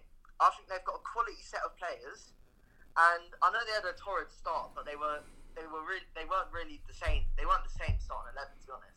And for me, Lookman, he's just another player that's just been overlooked. Like, I think I saw this. I think he's been involved in around 50% of Fulham's goals when he started. Yeah. Like, it all goes through him. And I think he's got that. He's kind of similar to Greenwood in the way that he's got like that kind of star quality and that like if he gets a chance, he will score it. Mate, his goal against United was brilliant. What a take. Goal against United, What a take that was. do you know how many players would just absolutely bottle that kind of opportunity? Yeah. Just one touch, look up, slots it, posting in. And I feel like Lookman's been doing that, and he's been getting chances, and he's been taking on players as well. I feel like just watch. This is my prediction. As the season goes on, my prediction is that Fulham are going to get better and better, and then the pundits are going to start actually looking at Lookman. Yeah. And also, just nothing to do with the Euro squad whatsoever. But Anguissa, Mate, I've said. Oh my goodness. Yeah. he is sensational. Tom, what did I say to you? What did I say to you about Anguissa? I said Arsenal should snap up Anguissa. I'll give Rory a bit of credit here. Mate, He's been banging on Twitter, I actually think I tweeted it, yeah, so I hope this is true. But I have said for so long, I think I said it in the Arsenal podcast as well, Anguissa is a baller. He is so good. That ball that he played as well for Ademola Lookman, that was a crisp pass. Oh my goodness. Get him an English passport. And we'll get him. Anguissa on current form is one of the best midfielders in the Premier League. Yeah, no, he's amazing. He is amazing. He can do it all. Literally, because the thing is, I didn't really know about Anguissa before this season. Yeah, And I watched one game of Fulham, yeah. and in that one game, I was just like, this guy deserves to be at a top 6, top 8 club. Mate, Like, he's that. yeah, And like, for me, he's so similar to Moussa Dembele for Tottenham. Yeah. Where, like, you know when all the Tottenham players would say, like, oh, who's the best player at Tottenham? And, like, everyone would just say Moussa Dembele. yeah. And Anguissa, for me, has that same vibe where, like, he's kind of, like, overshadowed, overlooked. But, like, if you were to go in Fulham and ask who the best player was, for me, there's, without a doubt, they'd all say Anguissa. Yeah, no, I think Anguissa's quality, and I said I would have taken him over. Look, I think Thomas Partey has been very good for Arsenal, but I did say I would have signed him in front of Partey just because I thought he was a cheaper alternative. Maybe not a better player, but a cheaper alternative. But he has been phenomenal, and I think the thing is, yeah, but yeah. What about in terms of another Fulham player? What about Ruben Loftus-Cheek? I rate the guy, but he's not getting in this. Yeah, I don't think he's getting in either. I rate him, but For me personally, I just feel like Ross Barkley just does a little better in every single aspect, and I think they're quite similar players. But like, I know Ruben Loftus-Cheek has kind of had like a centre forward role, but I feel like Barkley is just slightly better in like every way possible. I think Loftus-Cheek as well, his time's probably I think he's been very unlucky with injuries, and if he was gonna have cemented his place in the England squad, it would have been after that 2018 World Cup. And he's never really looked convincing enough, just because simply I don't think he's had enough of a run of games, and also he's been very unlucky with injuries. But I do think he's a very, very good player. Do you know? He's 25 now, I think. I don't think he's that young anymore. I was going to say, in terms of a shout for another forward, and this is just, again, he's not going to get anywhere near the squad, but Ivan Toney for Brentford, 21 goals and assists in 23 games in the Championship this season. Maybe if you're looking for something a bit different, you could maybe look at Ivan Toney. But that was a bit of more of an outside of the box shout. Do you know much about Ivan Toney, either of you? I've heard the name. I know he's doing well for Brentford, but I don't know anything. Yeah. No knowledge on Ivan Toney. I'm trying to think of any other honourable mentions. Ollie Watkins and Wilson. Ollie Watkins, yeah. I don't know, like Callum Wilson, I don't think. Personally, I don't think. Wilson, Yeah. I mean, I think he's been involved in about 75% of Newcastle's goal. Yeah. But Newcastle are on the ropes of going down. Mate, but Newcastle scored about 8 goals all season, so you know, like. No, I think Callum Wilson's actually someone that's probably got a good chance of going, just because Southgate has used him. Oh, Southgate loves him. Yeah, Southgate loves him. Southgate can't bring Callum Wilson. Sure. I think Ollie Watkins can do much more than Callum Wilson. Callum Wilson, again, is just, for me, he's just a goal scorer, whereas Ollie Watkins can play, is a bit more dynamic, and he's actually. He can play. I think Ollie Watkins can kind of play on the flanks as well. I think he did it a few times for Brentford, and he's quite interchangeable. And I just think, like, again, Ollie Watkins, I mean, his game against Liverpool, he was fantastic. When they played Palace recently, I remember as well, he had a brilliant game. I can't remember if he scored in that game or not, but like an XG of greater than 5 or something. I don't know. But It was when El Ghazi scored a screamer, and Tom was fuming because I picked El Ghazi. Tom was like, "Who on earth picks El Ghazi?" Like, Yeah. Just another name I wanted to throw out there. Yeah. He's having a good season is Bamford, but he wouldn't be my. Oh yeah, Bamford. Bamford I think is probably unlucky to. For me, I didn't even consider him because I just don't rate him that much. But he is having a really good season. But it's weird as well because he scored 10 this season, but his best tally in the Championship was 13. So just goes to show. Yeah. And before anyone says anything, Vardy's retired from international. Yeah, exactly. Yeah. Any shouts about Vardy coming out of retirement for the guarantee? And I'm telling you, Jack Wilshere has signed for Bournemouth. Guarantee you're going to get one guy at the end of the year going, "Oh, Jack Wilshere should be in the squad. He's amazing." Like, I'm telling you, you will. Make another bet. I bet it'll be me as well. You will get. I'm being deadly serious. You'll get like 5 guys at the pub, kind of going, "Oh, Jack Wilshere should be in the team. What a player!" Like there just will be that one guy that will go, "Jack Wilshere should be on the plane."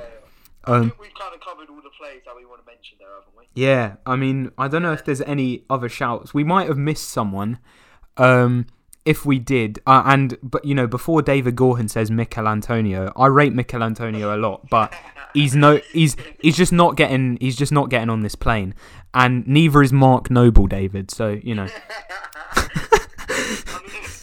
the one other player in my players that could miss out. Yeah. I mean, got Keane from Everton, the centre back. Oh, that's actually a really good shout. That is a really, really good shout. I actually did consider Keane, but I haven't got him. Mate, I completely forgot about Michael Keane. I would have him in an honourable mention, definitely. You've got Keane in honourable mentions, but for me, I think I'd maybe even I would. I think Keane's a really good shout. I'd even consider him, instead of Mingsley maybe. But I feel like people would consider Cody to be. Yeah. Well, like me and Rory said earlier in the week, Connor Cody is actually a bang average. But Mate, yeah, Connor Cody gets carried by Max Kilman and Willy Wally. Is Max Kilman's English, isn't he? Probably. Yeah, get Max Kilman in the squad. So cheap on fantasy football. I'll just Google Max Kilman. Matthew McAteer. Do you remember when Matthew McAteer was so gassed? He was like, "Oh yeah, I got Max Kilman in my team." Like in form. Yeah, he's English, Max Kilman. Yeah. He wouldn't be going for me though. Yeah, nah, he wouldn't be going for me either. I don't think he's great, but and I don't actually think Cody gets carried by Max Kilman. But I don't think Cody's as good as everyone makes out. No, I guess. feel like Cody gets a lot of shine because Carragher likes to mention him on Monday Yeah, Night Football. yeah. He's a scouser. No, I'm not gonna lie. That interview, I'd pick him based off that interview alone. That interview was quality. And the Madison interview was quality as well. Madison was great. Yeah, everyone was loving Madison's interview. That Connor Cody one. Now that Cody one is top tier. Yeah, got man of the match tonight, didn't he? Oh, he's right. No, I like Connor Cody the guy, but I don't think he's that good at Yeah. that, so. What else was I going to say? James Tarkowski?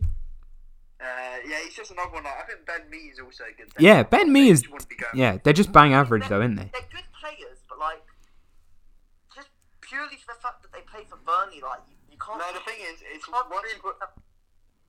Yeah, like- once you put a defender like that on the halfway line, they're getting ruined.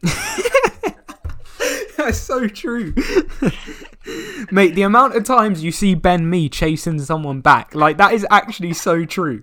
Ben Mee is always scrambling back, he's the last man all the time. Those kind of players get shouted at, but they live in a low block. Now, but the thing is, James Tarkowski is the biggest nearly man all the time. Oh, James Tarkowski could be in the squad, but he's never going to get in the squad. It's always another two centre backs that we could just mention that aren't going are Lewis Dunk and Ben White. Oh. Ben White's been playing midfield this year. Yeah. So he's not got the chance to show how good he really is. Mate, he's another one. When he does, he'll be there. Mate, he's another one who's getting ruined by Graham Potter. who's stinking out the place at Brighton. I'm sick of Chris Hamill. Chris Hamill's always tweeting, Potterball, and like, or imagine not looking at XG, mate. Shut up, honestly. Graham Potter, he's just got rid of Matt Ryan, one of their best ever servants. Like, Mate, I was so happy with that signing because it's one of them ones where you had no idea it was happening. It was so random. I went on my phone and it's like, Matt Ryan signed for Arsenal. You don't know how bad I just want Brighton to go down. Mate, I'd love Brighton to go down and Graham Potter to get the sack. Literally, the only reason I watched Brighton was for Tariq Lamptey and Basuma. Yeah, Basuma. Yeah. Anguissa, Yeah. Absolute top. I think Anguissa's better than Basuma. Yeah, he is. Better, but Basuma is still like he could do a job in a top half of the table. Yeah, but remember, Graham Potter didn't want to play him. Like, Graham Potter didn't want to play Yves Basuma. But then he decided that he had to play him after they got rid of Aaron Moy and they got rid of a couple other, like, you know, they've got such a weird squad. Like that guy Alexis McAllister, which is like the weirdest name. It's just the weirdest name ever. Since he's come in. Yeah, no, he's done all right, but it's like the name just freaks me out. Like Alexis McAllister. Yeah, I think we've Lewis Dunk. I think Lewis Dunk. I think. Yeah. Yeah, we can. And then there's a couple other things I want to speak about, just in terms of general stuff, but it won't take too long. So, I guess, Tom, go through your whole squad and then tell me your starting 11. Right, my whole squad. Pickford, Pope, Henderson, Shaw, Maguire, Stones, Konsa, Kyle Walker, Reece James, and James Justin. In midfield, I've got Hendo, Declan Rice, Calvin Phillips, Mason Mount, James Maddison, and Phil Foden. And my forwards are Kane, Grealish, Rashford, Sterling, Sancho, Saka, and Calvert-Lewin. Daniel Mangan, go through your squad. Pickford, Pope, Henderson, Reece James, Kyle Walker, Chilwell, Saka, and Trent, with Maguire, Stones, Dyer, and Mings. Then I've got Henderson, Rice, Mount, Grealish, Rashford, Sterling, Kane, DCL, Foden, Sancho, and Barkley. Alright, and then I've got Pope, Hendo, Alex McCarthy, Trent Alexander-Arnold, Kieran Trippier, John Stones, Eric Dyer, Harry Maguire, Tyrone Mings, Luke Shaw, Ben Chilwell, Hendo, Mason Mount, Calvin Phillips, James Maddison, Jack Grealish, Phil Foden, Raheem Sterling, Jadon Sancho, Harry Kane, Dominic Calvert-Lewin, Marcus Rashford, and my good friend James Ward-Prowse. Shall we run through our starting 11? Yeah, Tom, you do your starting 11. So my starting 11 will be Dean Henderson, Reece James, Luke Shaw, John Stones, Ezri Konsa, Declan Rice, Jordan Henderson, Phil Foden, Jack Grealish, Marcus Rashford, and Harry Kane. Daniel? So I've got Pickford, I've got James and Chilwell, Maguire, Stones, Rice, Hendo, and Mount, with Sterling, Rashford, and Kane up top.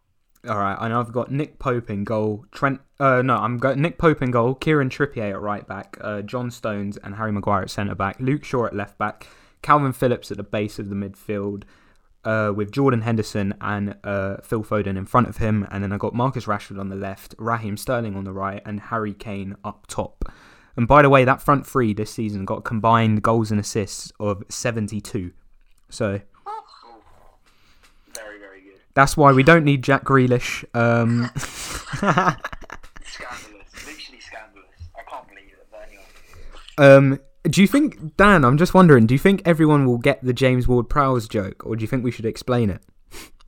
I mean, I don't think everyone will. Yeah. Because I don't even think they stayed for the aftermath. Oh my god. I think the crowd had done their part. I think they just wanted to go home, if I'm being perfectly honest. Mate, do you remember? Your display got a couple of cheers. Do you remember the meal? Do you remember the meal afterwards as well? And when you were like playing FIFA with Paddy, and like you were just so upset, like. No. You know what it was? I wasn't playing FIFA, but Paddy kept asking me. I think we should probably just let people know this. They're talking about the National Cup final, where James Ward-Prowse was giving out the medals, because I don't know what they're going to be thinking about playing FIFA. Yeah. Yeah, James Ward-Prowse. Yeah. England international. Yeah. My dreams of being Harry Kane were squandered. Yeah, no, they were like England international, and James Ward-Prowse, I think, had one cap at that point and hadn't been in the squad for about 2 years. But You know, I shook his hand, yeah, Mhm. and then he literally just started bagging free kicks ever since then. And that was the moment where he started bagging free kicks, and it was all because. And me and Daniel, we spoke to him after the game. Like, it's like that time we spoke to Lewis Horn Haynes.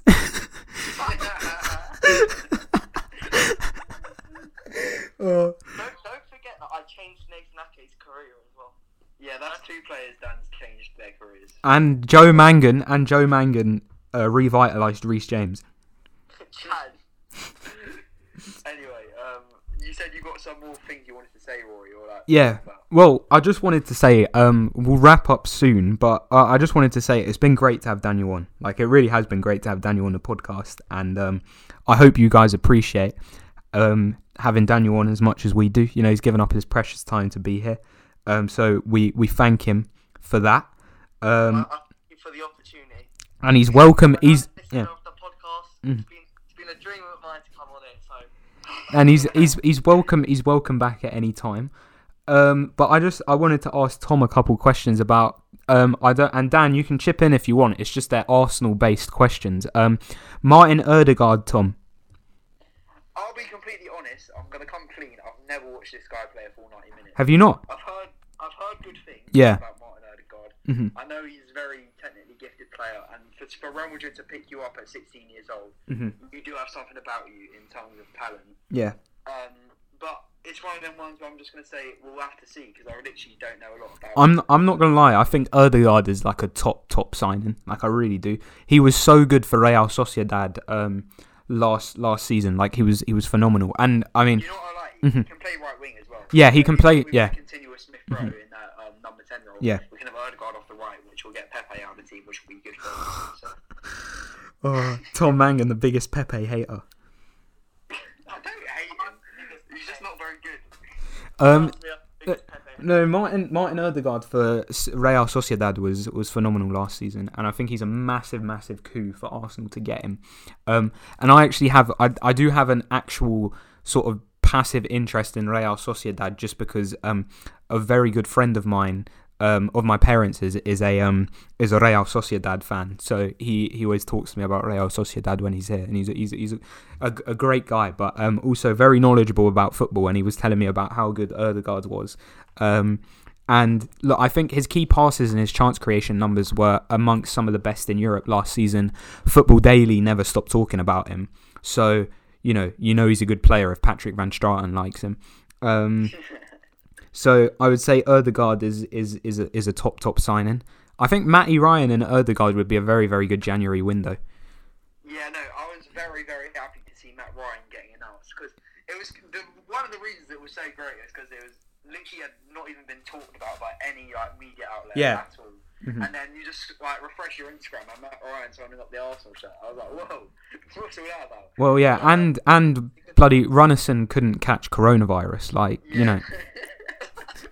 He is so bad. He is so bad. I feel so bad for Runnison because it's just it's not his fault that he got signed, and it's not his fault, and he's just so out of his depth and just so not good enough to be a goalkeeper in English football. Yeah. It's sad. Well, the thing, how many games has he actually played? Has he only played that Man City game? He played a couple of Europa League games, but even in the first couple of Europa League games, Arteta didn't trust him to play. Yeah. Because I haven't watched any of Arsenal in the Europa League this season. I only saw him in that Man City game, and he was dreadful. He was so bad in that game. He's literally terrible. I feel bad for him. I'm not going to badmouth him. He's simply just not good enough. Yeah. He just didn't deserve to be there, really. Just wrong time of place. Just he was always meant to be sitting on the bench or in the reserve, and they sold Emi Martinez, who arguably has been the best goalkeeper in the league. The best goalkeeper in the Prem. Yeah. Unbelievable goalkeeper. I still think they made the right decision selling Emi Martinez, to be honest. I think for a guy who'd played 9 games in the Premier League, and he's 27 or 28, to get £20 million for him was a very good deal. And I'd still make that sale now, because I think Leno is a brilliant keeper as well.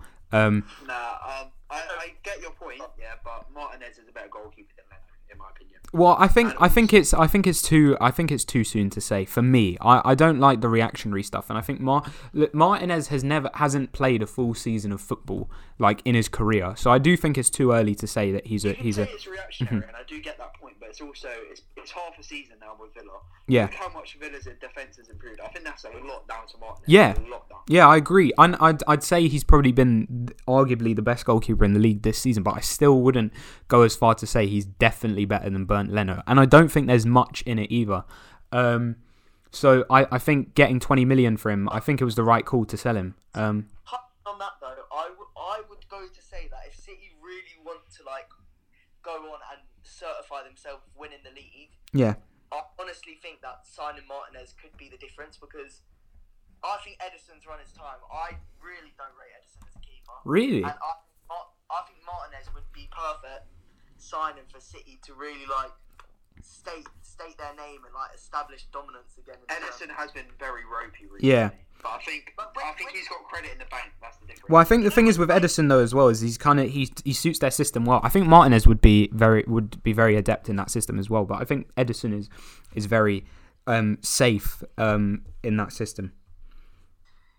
Yeah, but you know, like when Alisson and Ederson were being compared, like you just see the quality that Alisson has over Ederson, like as just a goalkeeper. Yeah. Like, for me, Alisson is just so much better than Ederson, and like he's just proved it time and time again.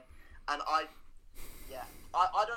think keepers arguably after a good striker, I think keeper's arguably the most important position on a football pitch. Mm-hmm. And I think that is one place that City could improve on if they really want to go and challenge for the title, which they're going to win anyway. I think City will win the league, but I think if I was going to suggest a position, they should go out and sign just a striker. Striker, yeah. They should go out and get a number 9. They should put in a cheeky £30 million bid for Timo Werner and see if Chelsea accept it. Oh my god! Well, they'd be better off playing Foden up top. Mate, this is another thing that I hate. Everyone like jumping on Werner's back. I don't know why. Like he's still. What do you mean you don't know why? He's still, mate. He's still got. I think he's still got like kind of. No, mate, he's on the fattest goal Nah. ever. Yeah, but he's still got 9 goals and assists in all competitions this season. In his first, and the thing is, people are jumping on his back, yeah. But he's being Frank Lampard. I'm sorry, like Frank Lampard is actually, he couldn't manage a local post office. Like he's actually useless. Like he is useless. I wouldn't want him managing the school football team. Like he's just. He can't manage players. He just chucks them all in, and he's got no idea what he's doing. Like the talent at his disposal. I said Kai Havertz was a bad signing. Yeah, at the time I said it. I said it was a rubbish signing.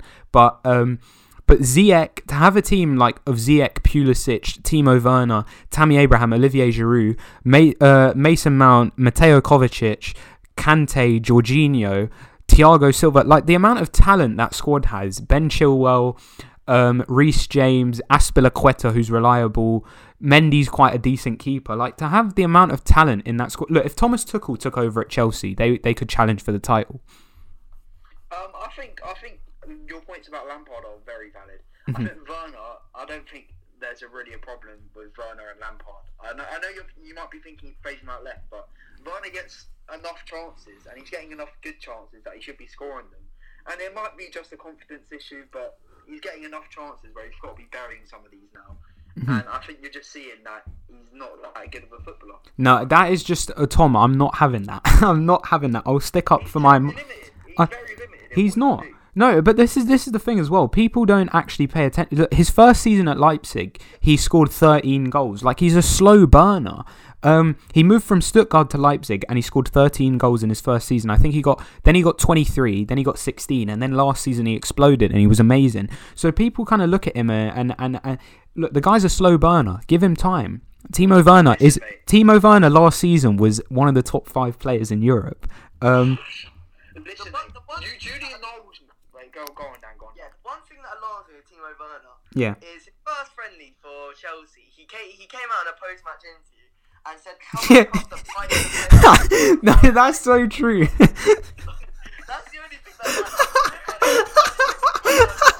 remember the fact that he came out of a post-match against Brighton saying, he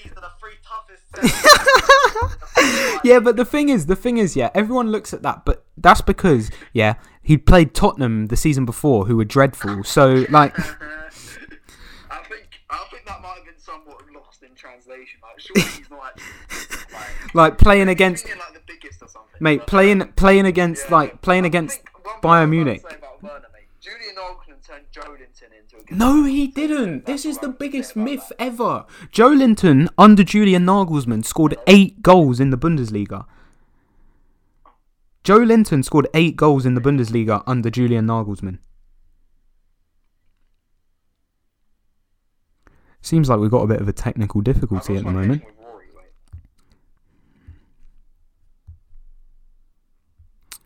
Well, I think Tom and Daniel have just cut off the call, so I guess this is the perfect time to end the podcast. I'd like to thank everybody for listening. I don't really know what to do, but I'm just going to end it here. We covered what we wanted to, and we were getting kind of off topic at the end. Please let us know if you'd like to see us cover anything else in the future. And look, if you want to see Dan on again, let us know. I am well aware that people might be a bit bored listening to me and Tom. Sometimes it gets a bit repetitive. So if you want to see Dan on more often, let me know. If you want to come on the podcast yourself and you feel like you could contribute, then also let me or Tom know. Please leave your feedback, and look, I hope you lot enjoyed. Yeah, I'll talk to you soon.